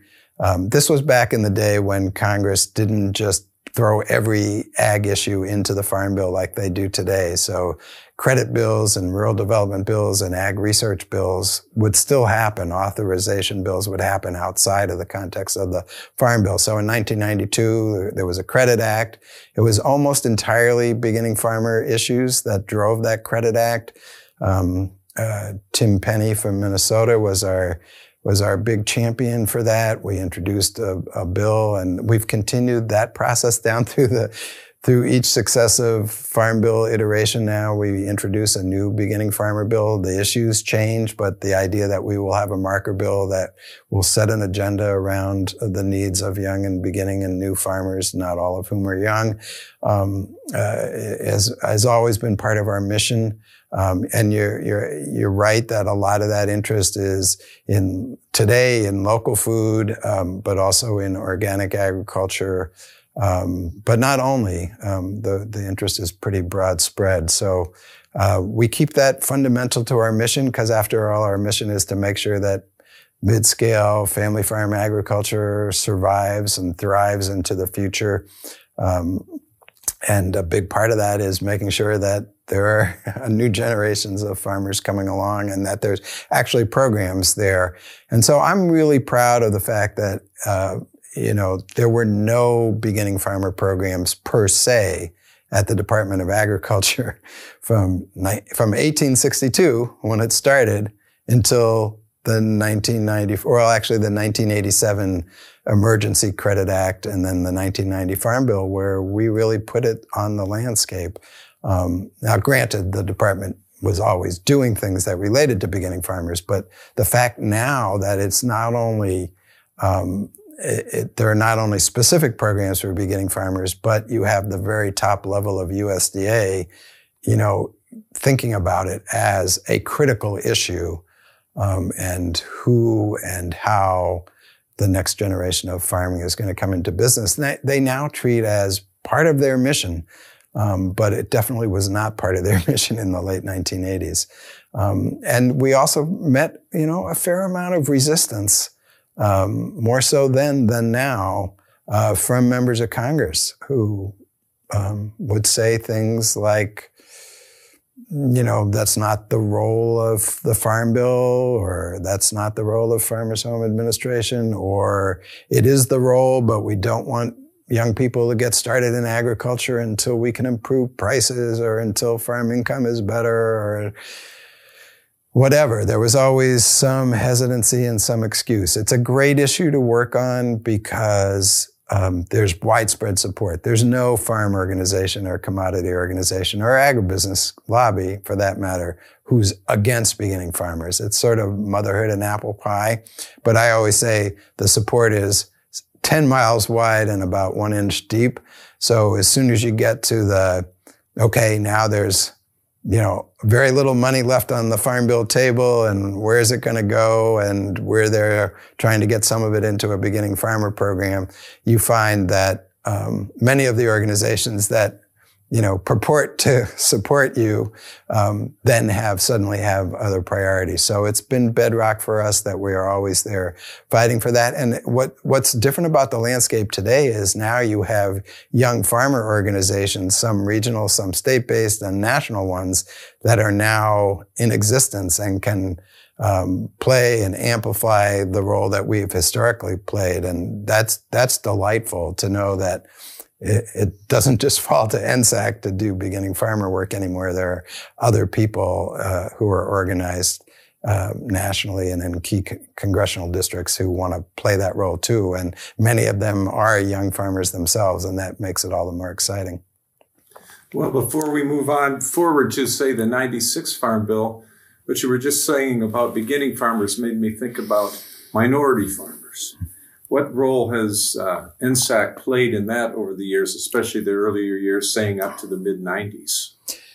Minority farm issues have, I think always been part of our discussion because we started in the Midwest and only really went national in 2002. And because Midwest agriculture is less diverse than some of the other regions of the country, it hasn't played an outsized role. Maybe arguably it should have, but we have played a role. And so even before NSAC existed in the emergency credit and farm credit system bailout in 1987, through work I was doing for the Center for Rural Affairs at the time, this was before NSAC started, we were able to get into law that the Farmers Home Administration had to reserve or set aside a portion of their loans for socially disadvantaged minority farmers. That happened through our work. And then once it was in law, then other organizations who directly represented minority farm organizations, were able to pick up that ball and run with it and amplify it further. But we sort of, set the stage for that. Likewise, we've been involved for decades now in the outreach and assistance program for socially disadvantaged farmers, and always have it amongst the things we're fighting for in the annual appropriations bill. And now it's actually, in more recent years, funded through the Farm Bill directly as well. So we've been a good partner, I think, on that, though we obviously let minority farmer-based organizations take the lead. The most important thing on this issue in more recent times is that we have a diversity committee within NSAC that's operated for multiple years now. We're about to adopt a racial equity statement that will be on our website and will help inform our work. We've just very recently, in 2015, added racial equity and diversity criteria to our priority setting process. And so I think, and maybe most importantly, since we've become a national organization, we now have member organizations that represent farmers and other people involved in agriculture who are people of color. And so that has sort of changed the way we go about setting our agenda and the issues we work on. So I think we're about to launch into a new phase where those issues where maybe in the past we've relied more on sister organizations to lead the charge, where I think we're going to make them more part and parcel of what we do more directly. So that's just changing right now and will be significant for the future. Moving on from the 90 Farm Bill and even the 92 Ag Credit Act, let's look at the progress made in 2004 with the USDA Reorganization Act, and then the next Farm Bill, the 96 Farm Bill. The reorganization, USDA reorganization was important. So this was in 1994. It was probably most important to us for two reasons. One, there was this big debate over, now that there was beginning to be conservation programs as part of the Farm Bill, with mandatory funding and, fairly significant on the landscape, who was going to run them? Was it going to be what we today call the Farm Service Agency, or was it going to be what today we call the Natural Resources Conservation Service, both of whom got that name as a result of that 94 Reorganization Act? And so that was a big debate.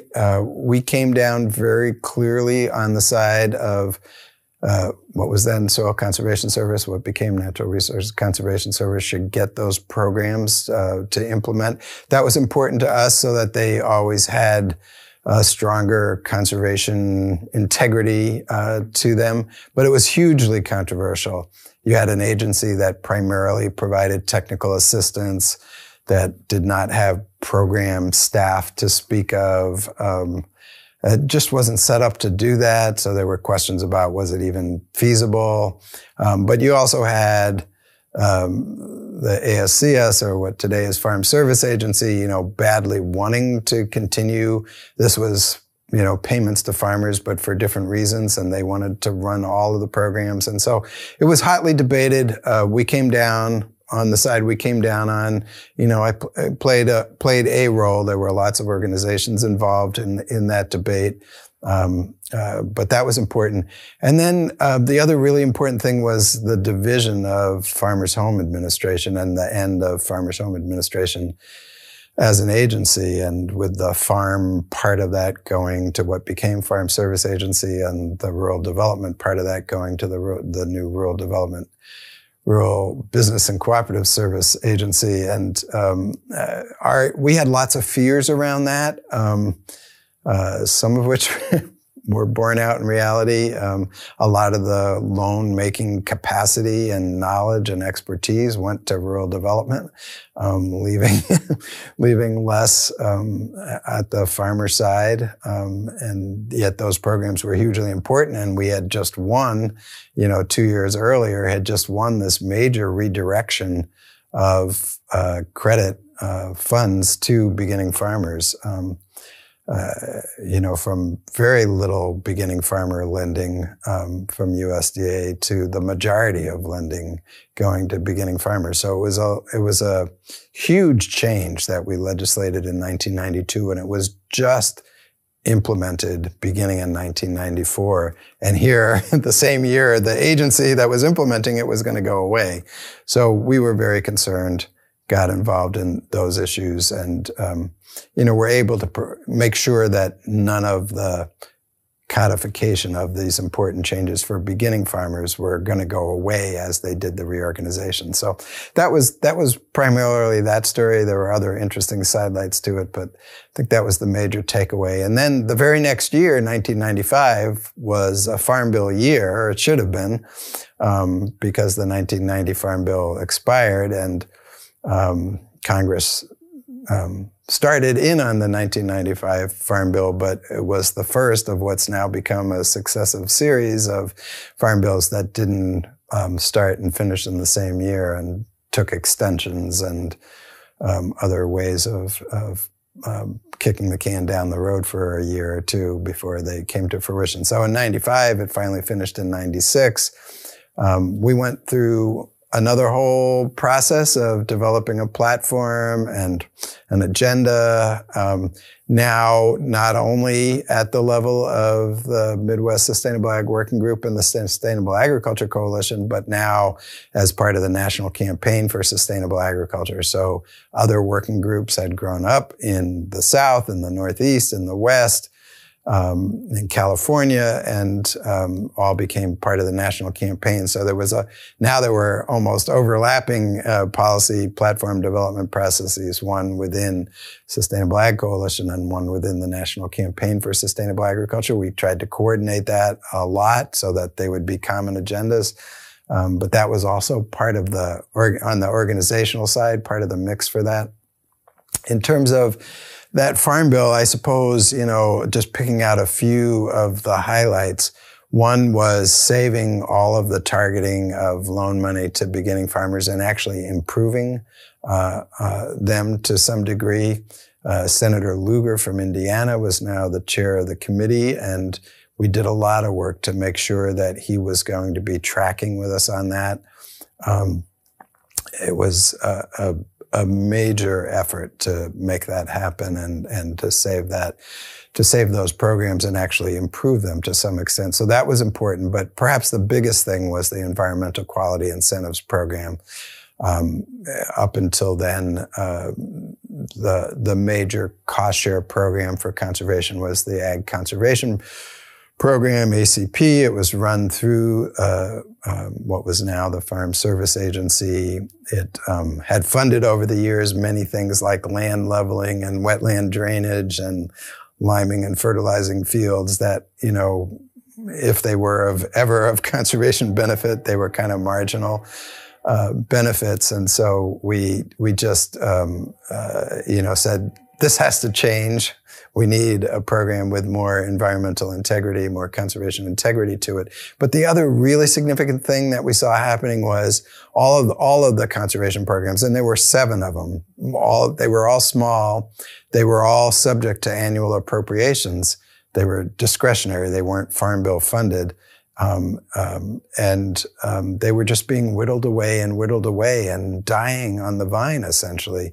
And so, one of the first staff person for NSAC besides myself was Elizabeth Mansinger, eventually Elizabeth Higgins, who we hired on as a researcher. And she put together this research paper on the Water Quality Incentives Program, which was part of the 1990 Farm Bill and one of those 7 programs that was appropriated each year. And we wanted to see how that was working and evaluate it. So we did some of that. But at the back of that document that was evaluating WQIP, Water Quality Incentive Program, we put together a proposal saying all of these programs should be streamlined, combined into one bigger program. This bigger program should have mandatory Farm Bill funding, and it should really prioritize environmental quality.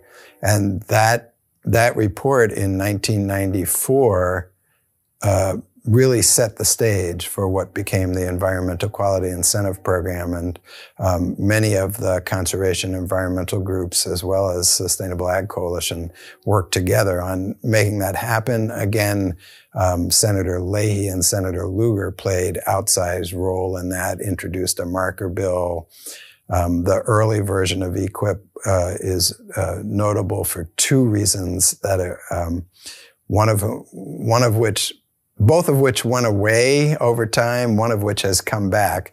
So, importantly, it was, while it was available nationwide to farmers everywhere, it was also very targeted to specific watersheds and specific problem areas. And that was the focus from 96 until 2002 Farm Bill. That then got reversed in 2002 and sort of went away. But during the Obama administration years, it sort of come back, not because the Farm Bill changed, but because they just did it administratively to do some more targeting work through Environmental Quality Incentives Program. But the other big thing, so we worked on that issue a lot, but we also worked on the CAFO issue. So one of the big things that helped achieve EQIP in the 1996 Farm Bill was support from livestock organizations who felt like they got the short end of the stick, that most of the conservation money at USDA went to crop farmers, which it did, and they wanted more of it. So one of the big trade-offs in EQIP was saying that a very significant portion, 60% of it, would go towards livestock operations. And we did not oppose that. We thought the number should be different, but we didn't oppose the concept. But importantly, we didn't want that money going to further consolidate the confinement operations, which were springing up all around the country. And we wanted to make sure that it was going for sustainable livestock systems and grazing and cow-calf operations and pastured poultry and hogs, and not just all going into industrial factory farm confinement operations. And so that became a really big deal. We campaigned very hard on that issue, and that original version of EQIP said that money could not go to that sector. And that was an achievement politically that was carried to a very significant degree by Bob Dole from Kansas, who was running for president, and Chuck Grassley, senator on the Agriculture Committee from Iowa, where obviously the presidential caucuses take place early in the primary season. Grassley, more or less convinced Dole that this was a winning issue. And Dole picked up the mantle, and we were able to win EQIP without a big subsidy for the CAFO industry.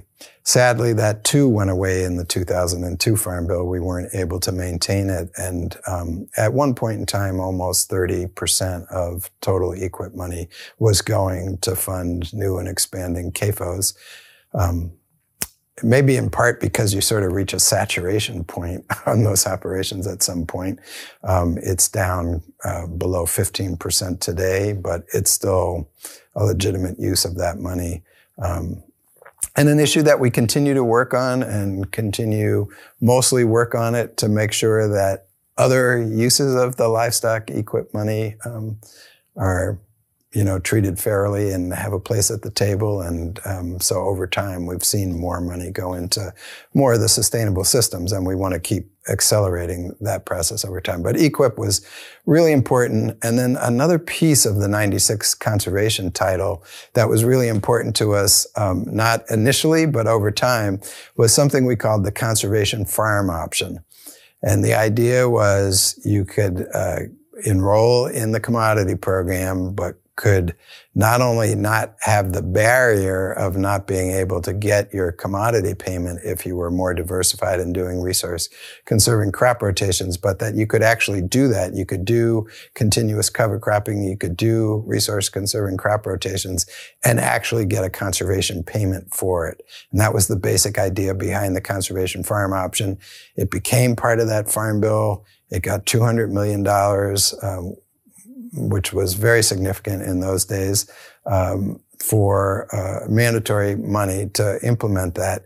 Sadly, despite the fact that we worked on its implementation, the Clinton administration did not follow through, and the Natural Resources Conservation Service did started out okay, but lost steam, and actually none of that money ever got spent.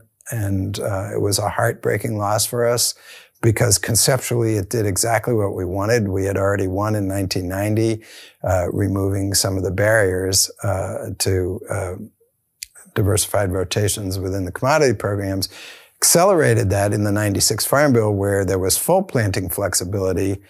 We weren't primarily responsible for the planting flexibility on the crop side. Agribusiness really wanted that badly, and so they used their political muscle to do that. But where NSAC came into that story was we said, well, the same should be true for grass-based farming.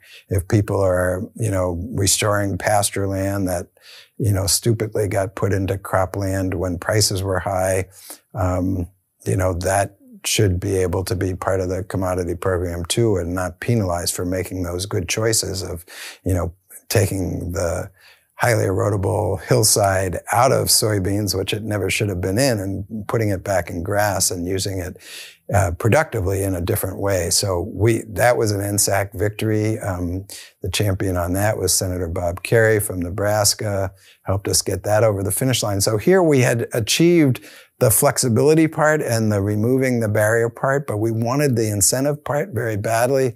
It was a crushing blow that the Clinton administration didn't do it, but two things good came out of it. Or one would have been great had the presidential elections turned out differently, but Vice President Gore got very interested and his staff got very interested, including from a climate perspective. How could we use the conservation farm option as a climate mitigation tool? And so NSAC participated in the Climate Action Network Agriculture Group and put together some proposals, got them all the way up through the vice presidential sign-off on some of these proposals. Had Gore won the election, some people say he did win the election, but had he become president, we probably would have been off to the races on that, but he didn't. So the other really significant thing was Senator Tom Harkin from Iowa became hugely interested in this. And so eventually we morphed what was the conservation farm option into what became the conservation security program, and through a series of marker bills with Senator Harkin, introduced that in the late 1990s and into the early 2000s, and it eventually became part of the 2002 Farm Bill and still continues to this day. So that was another thing that where we were legislatively successful. Implementation, we weren't successful, but ultimately we were successful in turning it into a much larger program. And that program today includes 70 million acres of U.S. agricultural land, the biggest conservation program that the country has ever had. So, And the Conservation Security Program? Is that you're talking about? Yeah, so the Conservation Security Program, so it was called the Conservation Security Program in 2002, and then in 2008 became the Conservation Stewardship Program. So that's how it's known today, Conservation Stewardship Program. And currently, right now, as we're taping this, it has 70 million acres of farm and ranch land enrolled in advanced conservation systems. So that little germ of the conservation farm option from 1996 has eventually turned into the biggest conservation effort that we've ever had. I've heard from some other folks that particularly say with the Land Stewardship Project, that think that's one of the most important programs to ever come out because it does reward people who are doing the right thing to continue to do it and even move up from there. But I understand it was also controversial among some circles saying, well, these people are already doing it. Why should they get funded? We really want new people to come in, which is also true. But I know that was one of the issues around that program. The fight over how to set up the incentives within the Conservation Stewardship Program has been a long struggle, and it goes on to this day. From the farm program, farmer side of the equation, it makes sense to say that it doesn't really matter that much when somebody adopts advanced conservation. What matters is that they're actively managing it over time, showing continual improvement, keeping it on the landscape and sending that as a signal to other farmers that it's not only possible agronomically and economically, but that it also can achieve these payments from the Department of Agriculture, sort of not only a seal of approval, but a seal of encouragement to continue to be innovative, to get more conservation on the landscape. So from that angle, it makes total sense. From a different angle, sort of more coming from the purely conservation side, from maybe the conservation professional or the environmental management person or the person who's gone to school and gotten advanced degrees in environmental studies, they maybe tend to look at it more as, well, that's what people are doing without government incentives, so we certainly shouldn't even spend a penny on any of that. We should just focus the money in problem areas to get the most basic conservation on the landscape where possible. And from our vantage point, that program has a role, and we call that EQIP, and we don't need to have two programs that are doing the same thing. And so we really need this stewardship-based program that's encouraging advanced conservation, not basic conservation, and that's doing it across the whole realm of resource conservation issues, and that, there's no farm that can't do a better job of conservation and environmental management. There are always issues. There's always new issues. And there's going to be increasingly new issues as a result of climate change, as a result of eventually the end of a petroleum-based farm economy. There are going to be many new environmental and conservation issues to tackle. We need a stewardship program that's encouraging people, that where you're able to be in that program over a long period of time, as long as you're showing continual improvement. And that's what we need. But trying to convince the Department of Agriculture is difficult. Trying to convince the environmental community is difficult. But to so many federal programs outside of the realm of agriculture, you get what you reward. And if what you reward is payments to bad actors to fix problems, that's what you're going to get. And if you reward advanced cutting-edge stewardship and show that the government is willing to invest in that, then you're going to get more of that. And to us, that just makes all the difference in the world. So right now, in 2015, USDA is again retooling the Conservation Stewardship Program. And once again, we're debating this very same issue.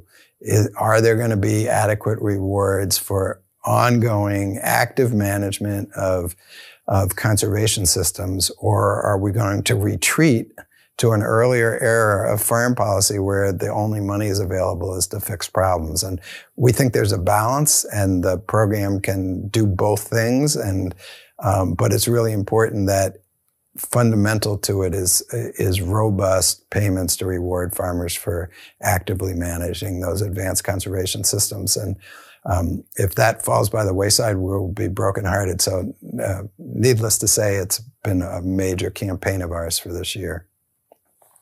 Good. Well, maybe we should look forward now again to the, at least touch on a few things with the 2008 Farm Bill and even some of the things that were leading up to it. Yeah. It's hard to cover everything because one of the things, as you pointed out, there's more and more programs coming into the picture, especially when you bring in the food issues that have emerged more recently. So, but I would like to hear about especially 2008 and some particular landmarks leading up to it. Yeah. So a couple of lead-ins to the 2008 Farm Bill.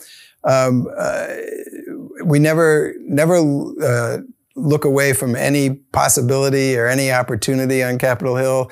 And in 2000, there was a decision within the agricultural community and within the crop insurance company community that Congress needed to do much more subsidies within crop insurance. And so there was a 2000 Crop Insurance Act called ARPA that was doing this. And we were somewhat engaged in the crop insurance issues, but we were also looking at this bill as an opportunity for anything that we could do. And so importantly, we started a program that we still work on to this day called the Value Added Producer Grant Program, working very closely with Senator Grassley and then later with Senator Harkin, both from Iowa, on establishing this program. Value-added activities and enterprises has always been an important part of sustainable agriculture, how to get some rewards from the marketplace for farming in different ways and creating products that consumers are demanding, those kind of high-quality food products that the Value-Added Producer Grant Program can fund farmers to help do the business and marketing side of. So that emerged out of the Crop Insurance Act. It certainly wasn't on the table going into the bill that it would include this, but the funding, the Value-Added Producer Grant Program is still authorized under the Crop Insurance Act and is still it's funded through the Farm Bill now, but that's how it got its start. Another thing we did then, there was a point in time in that legislation where the chairman of the committee had a major proposal on the table. It wasn't getting any support. And so the committee, the rank and file of the committee, was going in a completely different direction. And he sort of gave up on his proposal, realizing that there weren't the votes to do it. And the members sort of feeling bad for sort of trumping the chairman on it, sort of said, well, we can fund some things that you want to do. And for whatever reason, he wasn't all that interested in that. And so I was sitting there licking my chops thinking, oh, they just put money on the table and nobody's claiming it. So working with Senator Leahy's staff, we went back and scrambled and put together a risk management payment program for partnership programs and conservation programs where you could get risk management money to do conservation and research. And that also is still funded to this day out of the crop insurance pot of money. So again, nothing that anybody thought would happen out of that bill, but it's an ongoing program. It's funded many really good beginning farmer programs and minority farmer programs, both in crop insurance, but also just in how to do farming in ways that reduce risk through better conservation, through better value added, through a variety of diversification techniques. So that was important. So we always look for the opportunities. In 2002, one of the opportunities was political. Senator Jeffords, who was Republican, became a Democrat, flipping control of the Senate right in the middle of the Farm Bill process, making Senator Tom Harkin the chairman of the committee. We had already worked on our platform for that bill and had many things already in play, but definitely accelerated that with Senator Harkin as chair. So we authorized a lot of programs in 2002. Most importantly, the Conservation Security Program, which we already talked about, but we authorized a bunch of smaller programs, most of which did not immediately have payoffs, but on the long term had payoffs. So the Farmers Market Promotion Program was in the 2002 bill. The Beginning Farmer and Rancher Development Program was in that bill. The National Organic Certification Cost Share Program was in that bill. Some of them started out with some initial funding in that Farm Bill cycle, but the 2008 Farm Bill is where we were able, again, with huge support from Senator Harkin and many others, were able to put significant dollars in those programs. So sometimes the gestation period lasts for a while. You get the authorization, doesn't necessarily mean you get the funding right away, but if you keep hammering on it, you do. So we, over time, have created a lot of programs. Farmers Market Promotion Program is a good case in point. We did eventually get appropriators to appropriate a little money for it, but it wasn't enough. And by the time the 2008 Farm Bill happened, we had put significant money into it through the Farm Bill directly, so we didn't have to go to appropriators. That allowed the program to develop and take off. It has a huge clientele. They're always inundated with proposals. And then in the 2014 Farm Bill, with local and regional food systems playing such a big, important role, that program has now morphed into the Farmers Market and Local Food Promotion Program. So it has two different portions to what it's trying to do. And now the funding level is $30 million a year. So it's a very significant program. So that's another thing that we do, sometimes from the initial authorization. In this case, in 2002, it took all the way to 2014 before it became a major program on the landscape, even though there were smaller versions of it earlier on. So we've created a bunch of programs, whether it's Value-Added Producer Grant or National Organic Certification Cost Share Program, or the Business and Industry Loan Program for local regional food enterprises, and on and on. It's quite a list. And significantly, all those things happened either in the 2002 or the 2008 Farm Bill, or in some cases even before that. So the pieces were there because NSAC invested the work and found the champions and got legislation through, working with our champions on Capitol Hill, then worked at the administration level to make sure that the programs got up and funded. So then fast forward to 2009 and the beginning of the Obama administration, Secretary Vilsack becomes the secretary at USDA, and Kathleen Merrigan, who came out of the sustainable and organic farming community, gets the nod to be deputy secretary. And shortly thereafter, she starts the Know Your Farmer, Know Your Food initiative, which has become quite popular and well known around the country, and a terrific initiative to really boost that segment of agriculture that's really marketing into the local and regional food market, which is one of the fastest growing consumer markets. So a great idea. It really helped small and mid-scale farmers. It really helped beginning farmers, and it really helped grow the local and regional food segment of the economy.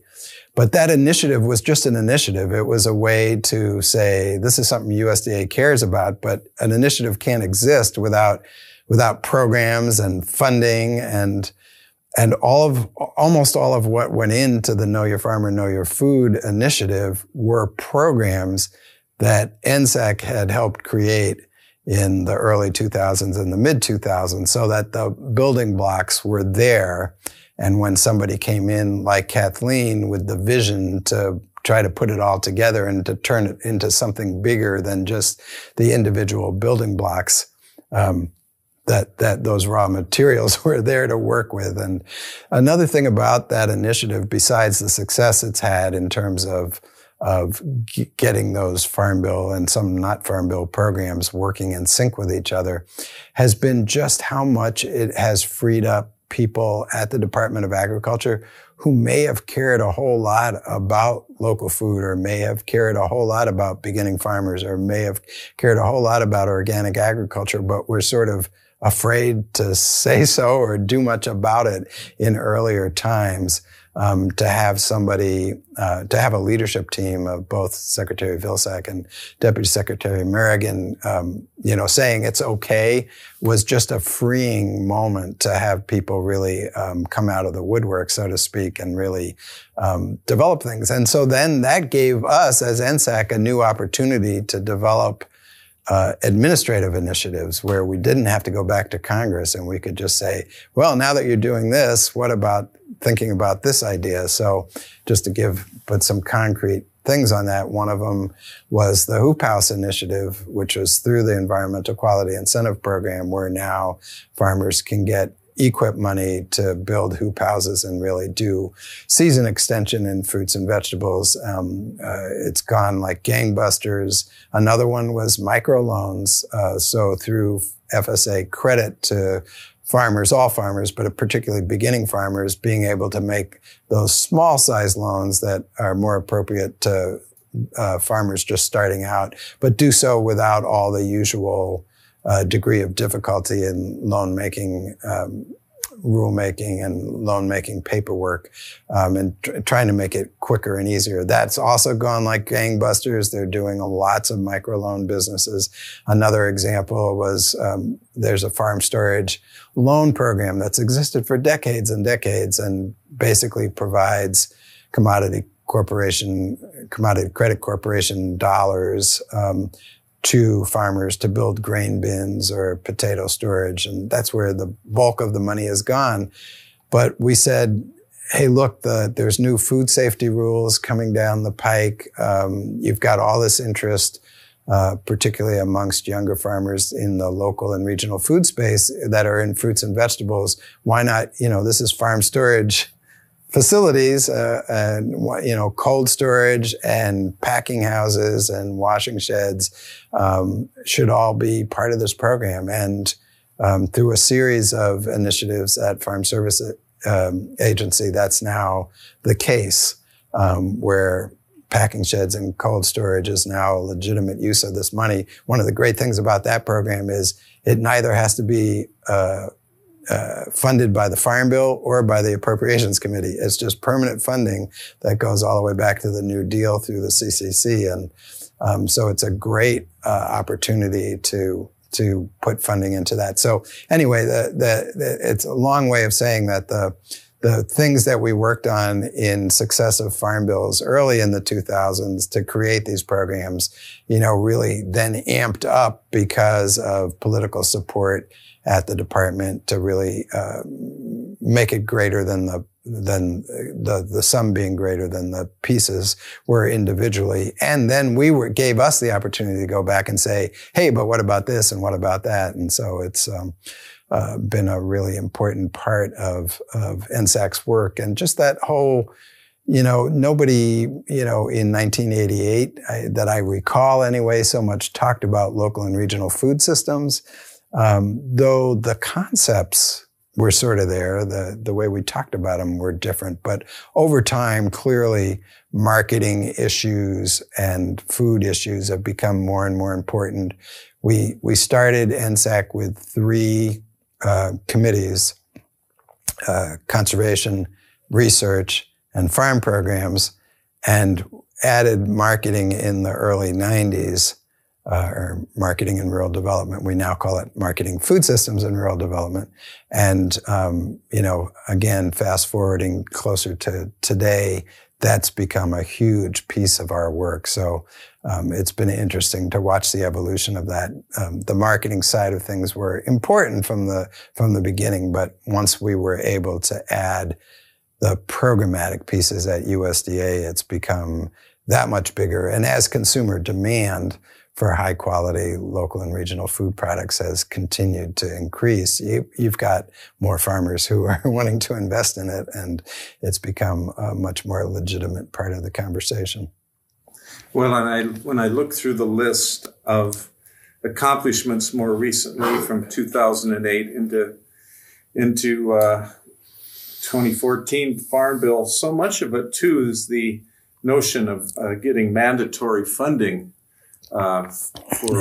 for programs so that these battles don't have to be fought over and over again for appropriations. Talk a little bit about that. Mandatory funding is not the only thing that farm bills are about, but money is a lot about what farm bills are about. And so it's been a really important evolution. The Conservation Reserve Program back in 1985 was the first time there was mandatory funding for a conservation program, and then we built on that in 1990 with the Wetland Reserve, and then built on it again in 1996 with the Environmental Quality Incentive Program, and then again in 2002 with Conservation Security, now Conservation Stewardship Program. So over time, that's increased to now we have close to $6 billion a year in conservation funding. That's direct mandatory conservation funding through the Farm Bill. So that became a big deal. That was a hurdle, a very significant hurdle. Even a bigger hurdle was saying the same model should apply across the board of Farm Bill issues. Why should the only discussion of a Farm Bill be how much is going to go for commodity subsidies and how much is going to go to the food stamp or SNAP program? Why isn't rural development legitimate? Why isn't agricultural research legitimate? Why isn't marketing and food systems legitimate? So a lot of what NSAC has done has been leading the charge on that fight. So in the 1996 Farm Bill, small program but important precedent, the Fund for Rural America, it was half research funding and half rural development funding. It came about towards the end of that Farm Bill. We had strong support from Secretary Dan Glickman, who was the head of USDA at the time. But it was really another one of those, let's go in there and just try to make the case that rural development and ag research are as legitimate subjects for Farm Bill funding as commodity subsidies, as food stamps, as conservation.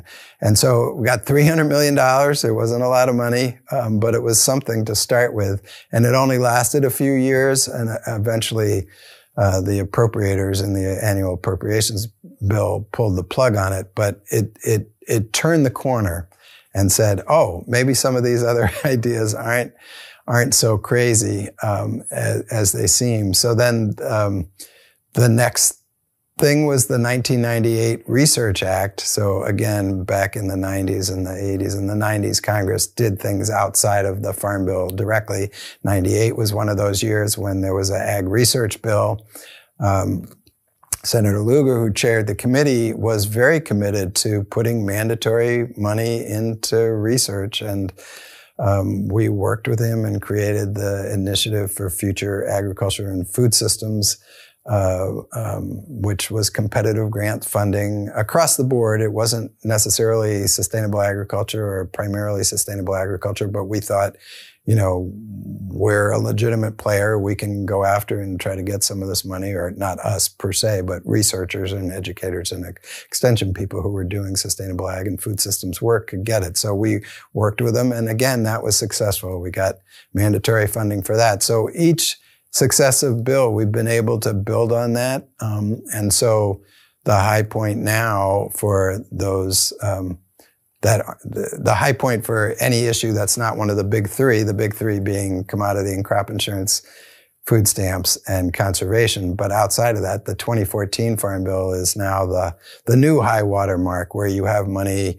for specialty crop research and specialty crop block grants and farmers market and local food promotion and beginning farmer development program. And, the list goes on and on of programs that now get direct Farm Bill mandatory money. And in fact, I find it interesting, being an old timer now, to see so many young lobbyists and interest groups even who, don't have staff that have been around as long, think that, this is just the way things are, and don't realize that each and every one of these was a huge fight to get over the conceptual hurdle of this not being legitimate. And there are still many members of the Agriculture Committee, both House and Senate, who still don't really view it as legitimate and gripe about it and complain about it endlessly. But I feel like we're over the hump, and it's not going to go away. And I think that's really healthy for a real farm and food policy discussion.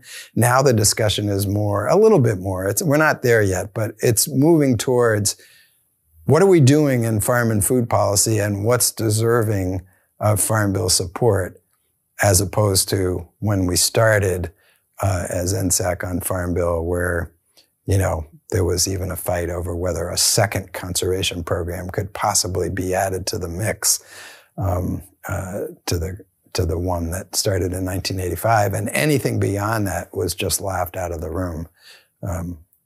Rural communities, they don't deserve Farm Bill money, and ag researchers, they just get appropriations. Why should there be any Farm Bill money for that? So I think we've made very, very significant headway to the point where it's now just sort of accepted fact, which is great. Well, I was wondering too, as you're talking, increasingly the word food has been coming up through our discussion. And clearly the interest by the public, by other legislators, are in the whole food system.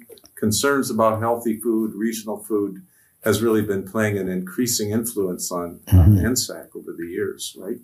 The food movement, if you can call it that, is definitely playing a role. Even within our NSAC member organization constituency, we have more groups than we had initially that, maybe come at things more either from a food primary point of view, or an urban agriculture primary point of view, or even a kind of more consumer angle on things.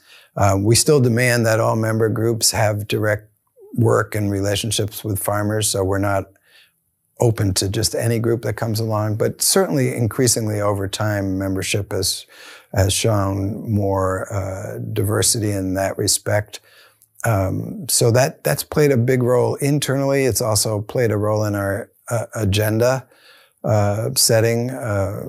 Biggest example of that, perhaps in recent times, has been all the work that we've done since 2009 around the Food Safety Modernization Act, which we treat primarily as a farmer issue. What are farmers going to be asked to do in a regulatory context in terms of food safety? But the rest of the world views primarily as a consumer issue and what is the consuming public facing in terms of potential food safety issues. So that's been a really interesting piece of work. It puts us in different committees of Congress and different agencies implementing it outside of the Ag Committee and USDA context that we're usually working on.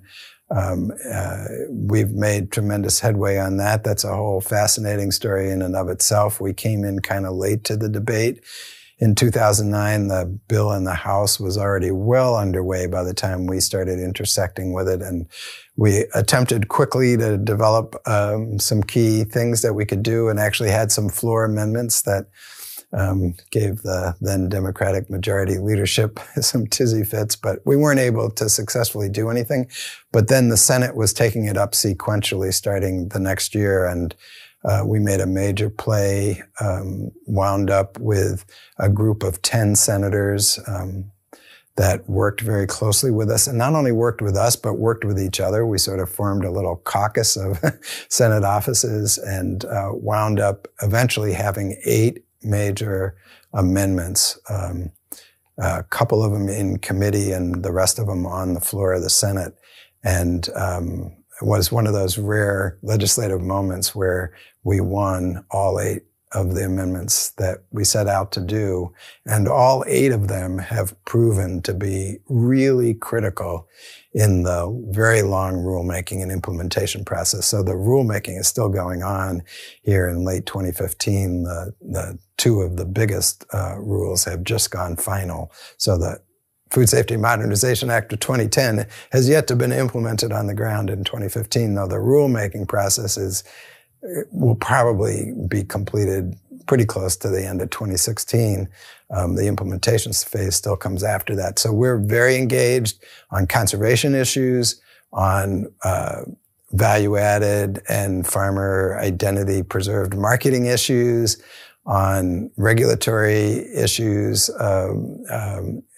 making sure that local and regional food is still viable in the days of heightened regulatory concern, to make sure that the new rules aren't contrary to the National Organic Program rules. We've been involved in a very multifaceted way on a wide range of issues, really representing a lot of different kinds of farmers, but especially farmers engaged in the local and regional markets and the direct farmer to consumer markets in fruits and vegetables. And so for an organization that started maybe more focused on grain and livestock and dairy in the Midwest to now be the central player on small and mid-scale fruit and vegetable farming operations, where most, though not all, of the primary organizations at the grassroots level are on the coasts, is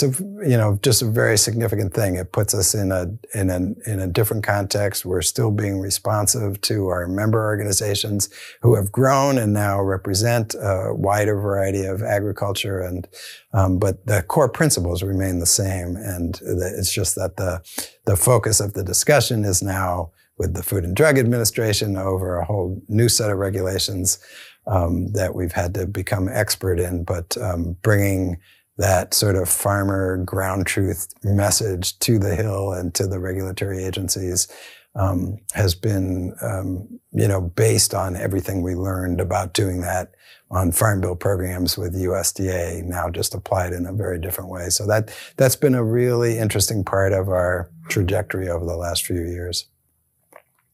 Well, I want to move towards the future on your views on where we need to go with NSAC more immediately and its priorities, and even out farther than just the next Farm Bill. But before I do, I want to touch back on one more kind of internal concern, and that is, when did NSAC become NSAC? When did it become the National Sustainable Ag Coalition?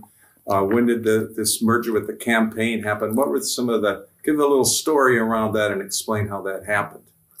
Yeah, so and when. The story of how the National Sustainable Ag Coalition became that is an evolutionary one. So going all the way back, Sustainable Ag Coalition, 1988, then the other regional SOGs taking shape in the early 1990s. Soon thereafter, the National Campaign for Sustainable Agriculture, it actually started as the National Dialogue on Sustainable Agriculture, became the National Campaign for Sustainable Agriculture. So we operated in a kind of sister organization way, they doing more work on the grassroots side, we doing most of the work on the direct advocacy side. But working with all those additional sustainable ag working groups around the country. So that was all part of the story. And then in 2002, the Sustainable Ag Coalition decided to go national. Up until then, our membership was primarily from the Midwest. We decided to open it up, and so our membership doubled in size. As we started taking in organizations from all regions. And so that was significant in and of itself, but that was long before the merger. And then in 2007 and going into 2008, it became clear that the two organizations really needed to be one for a whole variety of reasons. And so discussions started. I kept reminding people throughout that 2007 and 2008 were Farm Bill years, and we were busy. And so we tried in 2007, we said, let's wait till 2008. But then the 2007 Farm Bill didn't happen until 2008. Make a long story short, we sort of multitasked and did both things together. And went through a long merger process in 2008 that led then to the actual merger, which took effect January 1, 2009. So the Sustainable Ag Coalition became the National Sustainable Agriculture Coalition, and the staff was primarily the Sustainable Ag Coalition staff in Washington, D.C., though one of the staff people for the national campaign stayed on as our grassroots organizer. And so that really transpired then, and we made room at the table for sustainable agricultural working groups. They also were evolving throughout all this time. So the Midwest Sustainable Agriculture Working Group, ironically, which was the first one, no longer really exists at all. The California Sustainable Agriculture Working Group also doesn't exist anymore, though there is a California caucus within NSAC. The Western Sustainable Ag Working Group still exists, but is not, doesn't have much going on operationally. So the two that are really, still going strong are Northeast Sustainable Ag Working Group and the Southern Sustainable Ag Working Group. They're both actually also have evolved very differently themselves, each from the other. So they are all, any SOG that still exists is welcome to be a member of NSAC, and indeed they are. And so that sort of carries over from the older days into the newer days, but it's not as central an organizing principle as it once was.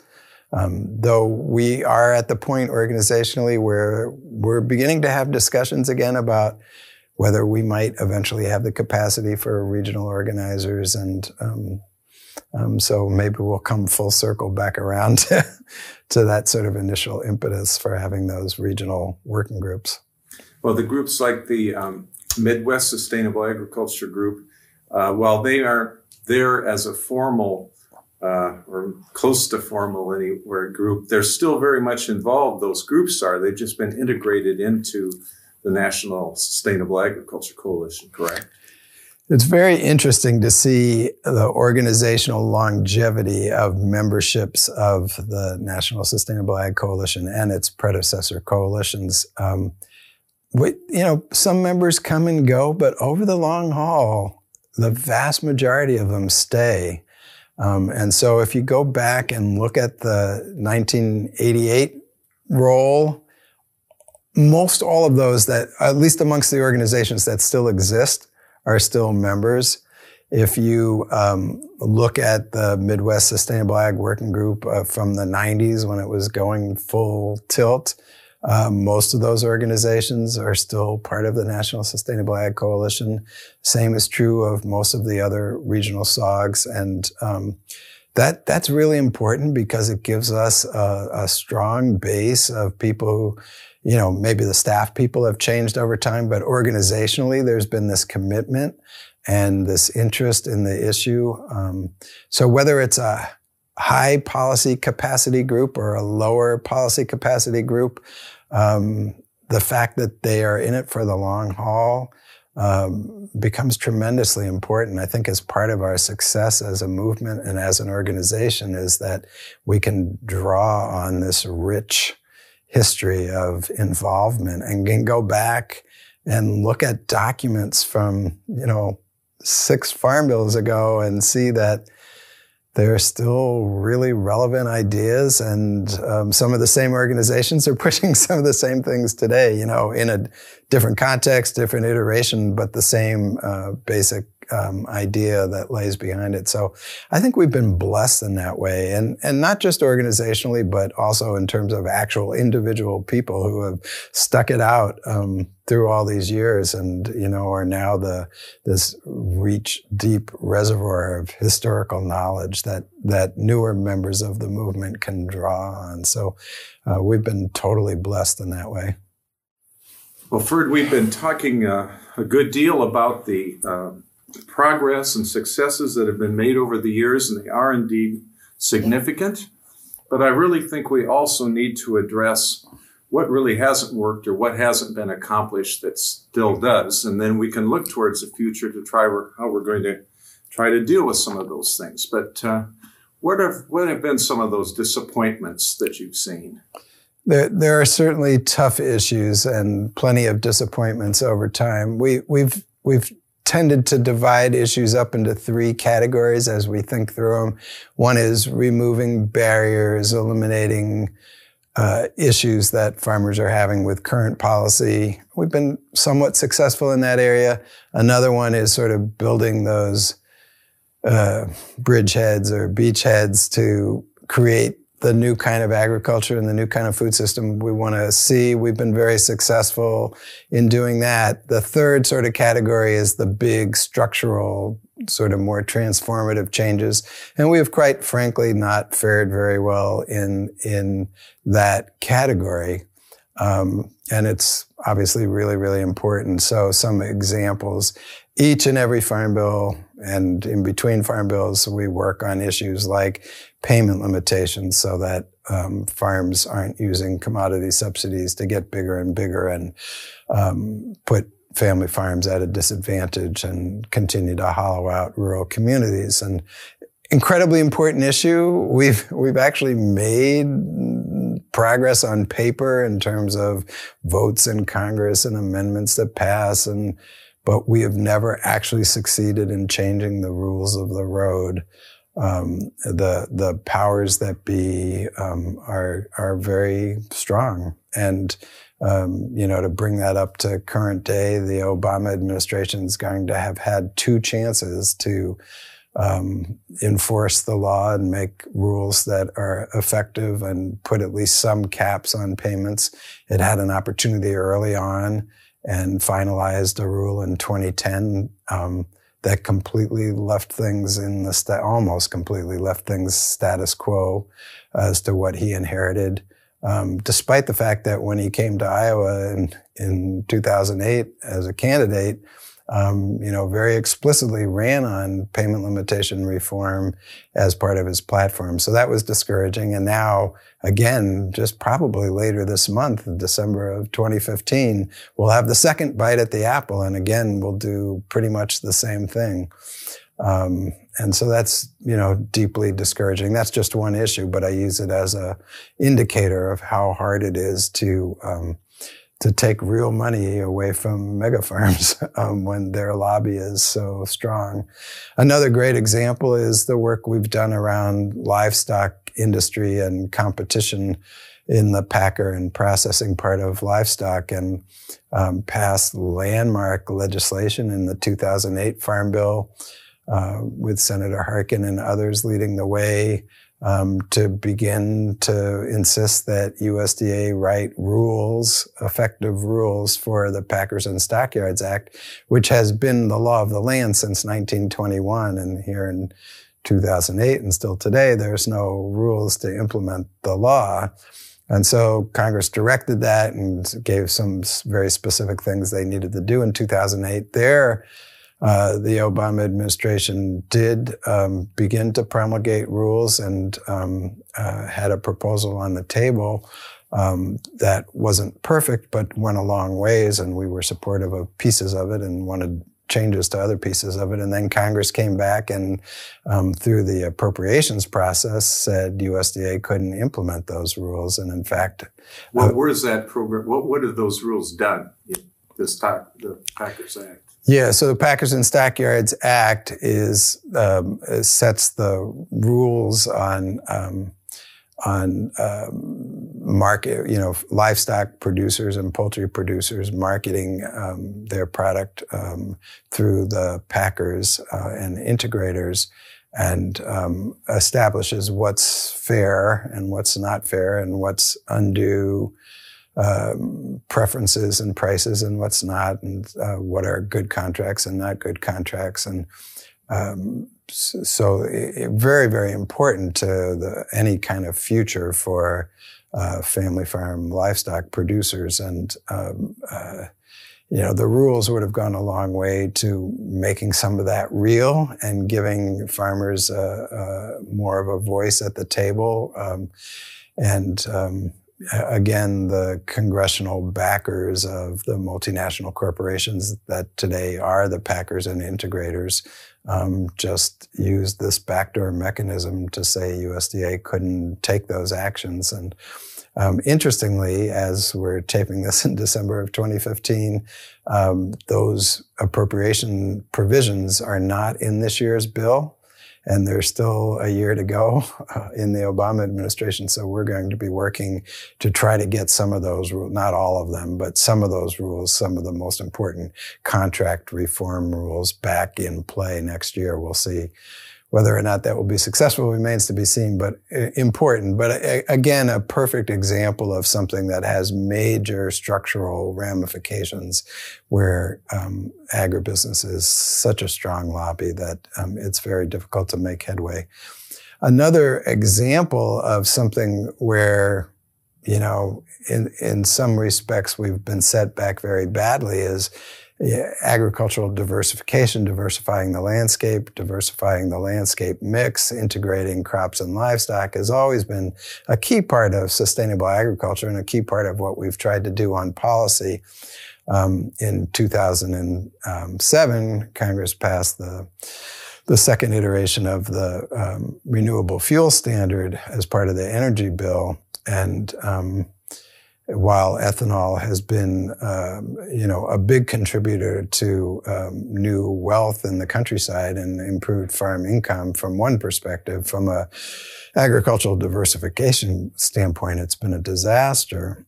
So if you go back and track the 20 years prior to 2007, average corn acreage in this country on average was in the low 70 million acres a year.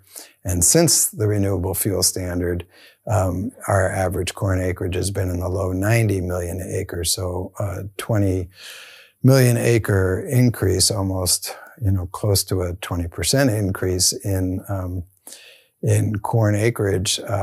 Some of that coming out of grassland and out of pasture land, some of it coming out of other commodity crops. And certainly not helping to implement less monoculture, more resource-conserving rotations and whatnot. So that's been really difficult. It's a divisive because even the more progressive farm organizations are very gung-ho on ethanol and the renewable fuel standard. And some of our friends in the environmental and renewable energy field are also gung-ho on that, yet from an agriculture sustainability viewpoint, it's not going the way it should be, and we need to really be boosting the cellulosic ethanol production, which has yet to really take off, and even there to do it in ways that are supportive of family farm income and supportive of diversified rotation and supportive of rural communities, because you can monoculture anything, and that's really not what we want to see. So it will be important as the cellulosic ethanol crops come online that we do those right and not keep making the same mistake over and over again. So lots of big issues out there, and some we just have not been terribly successful in pursuing to where they need to be. Yeah, we've seen the wonderful growth and concern among consumers, among urban people, among everybody practically, and healthier food and regional food and getting a more sustainable food system. But at the same time, the more industrial approach continues to dominate and seems more entrenched and powerful than ever in some ways. And it's clear from the fact that there's pesticides turning up in organic production, for example. How can you have a sustainable system operating in this much bigger pool of unsustainability? Big issues around how to even conceive of sort of the two-track agriculture we have, with sort of more sustainable and organic and local and regional production going on at the same time that industrial conventional agriculture is going as strong as ever. And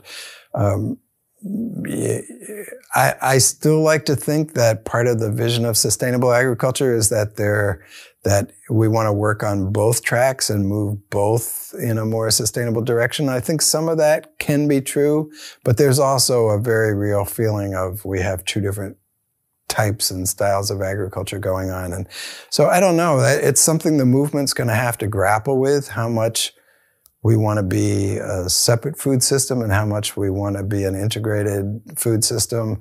One of the really interesting issues right now, from a sustainable ag point of view, is, both sustainable and organic agriculture have always had soil as primary and soil health as front and center, as perhaps the single most important resource issue from which all the other ones flow.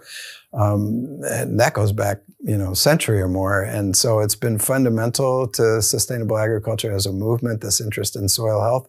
And what we see in just the last few years is soil health in general and cover cropping in particular has sort of jumped the fence and now become a hot topic in conventional grain production.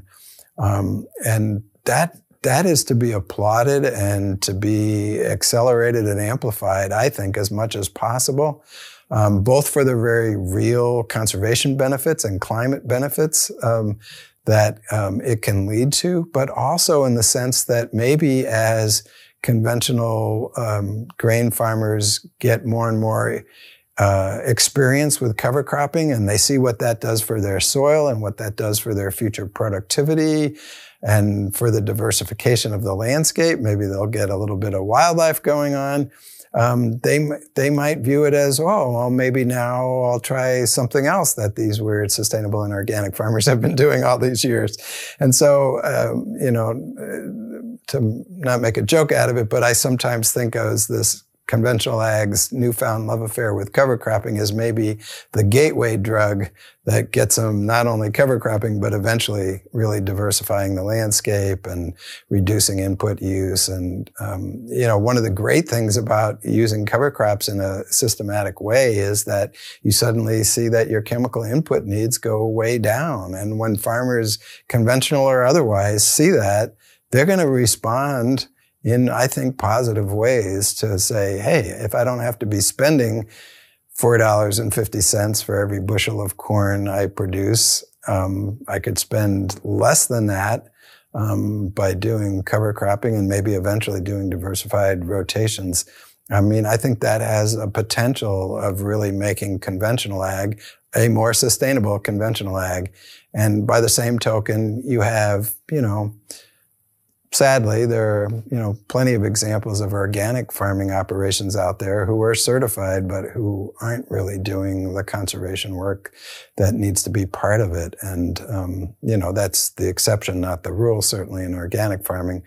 So I don't want to paint that too starkly, but, there's stuff that can be learned in all parts of agriculture. And I think that's one of the beauties. A lot of people debate, should be called regenerative agriculture or resiliency or resilient agriculture, which is the hotter buzz phrase today, or many other permutations of, and, there's no magic adjective to use. I still like sustainable. And one of the things I like about it is that it's a vision statement. It's not if you do X, Y, and Z, then you're sustainable. It's a vision, and it's it's a vision for everybody. So conventional ag may have a longer road to go down to get to sustainable, but sustainable farmers today are going to have a long road to go down as we get into a more warmer climate, more extreme weather events, and eventually to this post-petroleum age that we will be in at before we know it. And that will mean new farming systems or water conservation. People getting out of irrigated agriculture into dryland farming, that will be a major change in some parts of the country. And so there's always a road to go down to become more sustainable. Speaking of vision then, let's talk a little bit about the future vision for NSAC, the more immediate, what's kind of up for the next farm bill. But I'd like to also then go further, and maybe this gets somewhat personal. To your own personal vision for what you'd like to see or how you envision a future for NSAC and the sustainable agriculture policy efforts going forward. Well, we have a lot to think about as we look at what the future, ag policy priorities are going to be. It's always a hot topic of debate within NSAC as to what we're working on. One thing is very clear to us about the next Farm Bill. 2014 Farm Bill really represented that moment in time where the federal crop insurance program became the primary part of the farm safety net. Not that we've done away with the commodity title of the Farm Bill, but it just plays a secondary role to crop insurance now. And all the things that we've worked on somewhat successfully, somewhat unsuccessfully over the years, whether that's payment limitations or income tests or conservation requirements and all the rest, either don't apply at all in the crop insurance context or only are initially being applied there. And so we've decided that there needs to be a major campaign to really fundamentally reform the way federal crop insurance gets delivered and what happens at the farm end. So we're sort of dividing that campaign into 4 different segments. One is structure of agriculture, not surprisingly, continuous theme throughout our history. Right now, you could farm an entire county, you could farm 2 entire counties, and you would get paid crop insurance premium subsidies on every single one of those acres. And we think that's wrong. Consolidates agriculture, it puts family farms at a disadvantage, it locks beginning farmers out of the market. And so we really need to have that whole discussion. Why is this the only federal entitlement program with no limits and no income test and no nothing? And so that has to change. Conservation is another major plank. So we finally, in the 2014 Farm Bill, got conservation compliance reattached to crop insurance. So that's a start, but that's pretty minimal level, especially if you're not in an area with wetlands.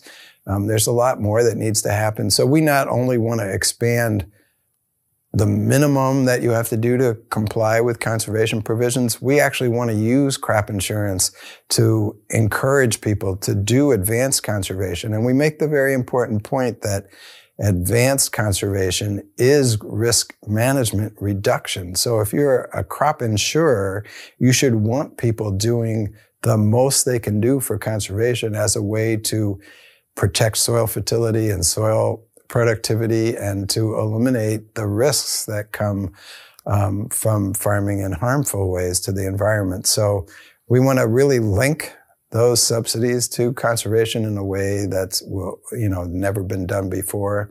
Then there's access. Beginning farmers have marginal access to crop insurance. Organic farmers have marginal access to crop insurance. Highly diversified producers who are producing for local food markets and direct food markets have almost no crop insurance access.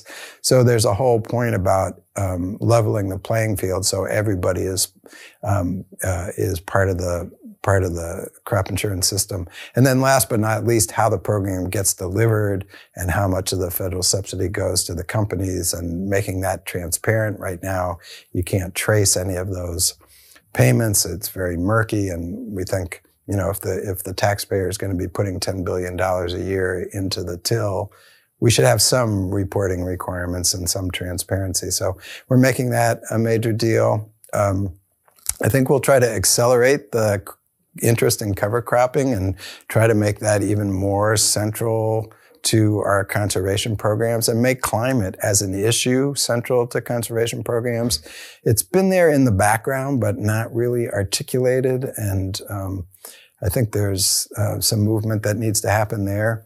In the local regional food economy space, I think there's room for a much bigger play. We've been successful in creating Farm Bill programs that can provide grant and loan money to organizations and to farmers, getting more involved in that space, and even some guaranteed loan programs for fairly large-sized businesses that are involved in creating regional food businesses of one kind or another.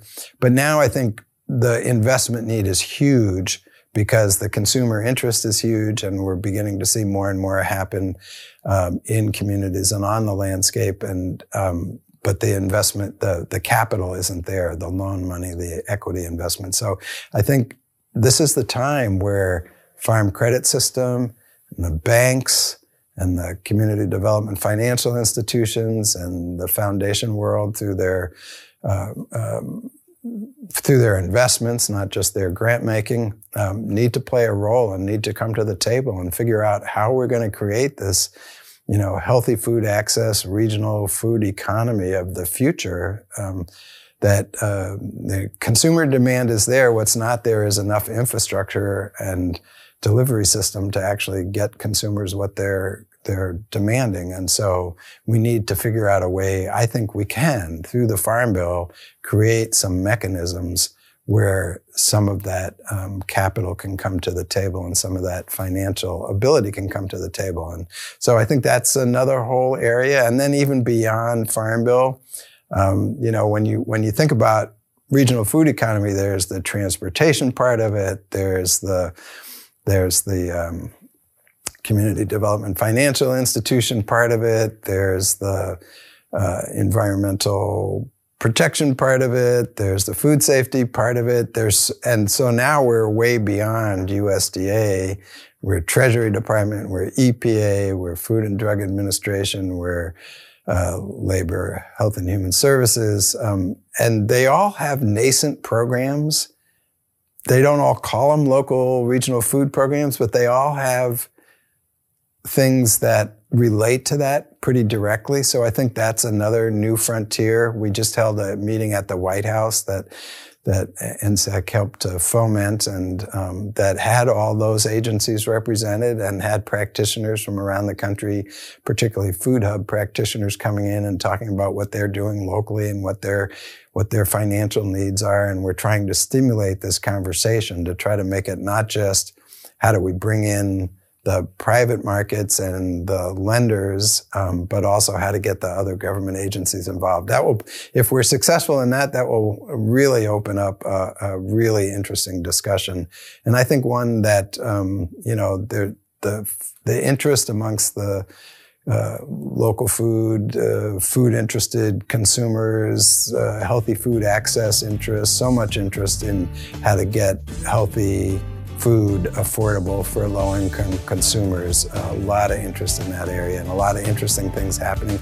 I think you can put all of that together perhaps in some major government initiatives that we're only just beginning to dream about.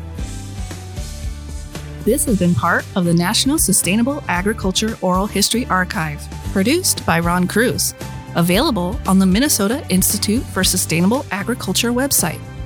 The podcast was made possible by the Center for Rural Affairs.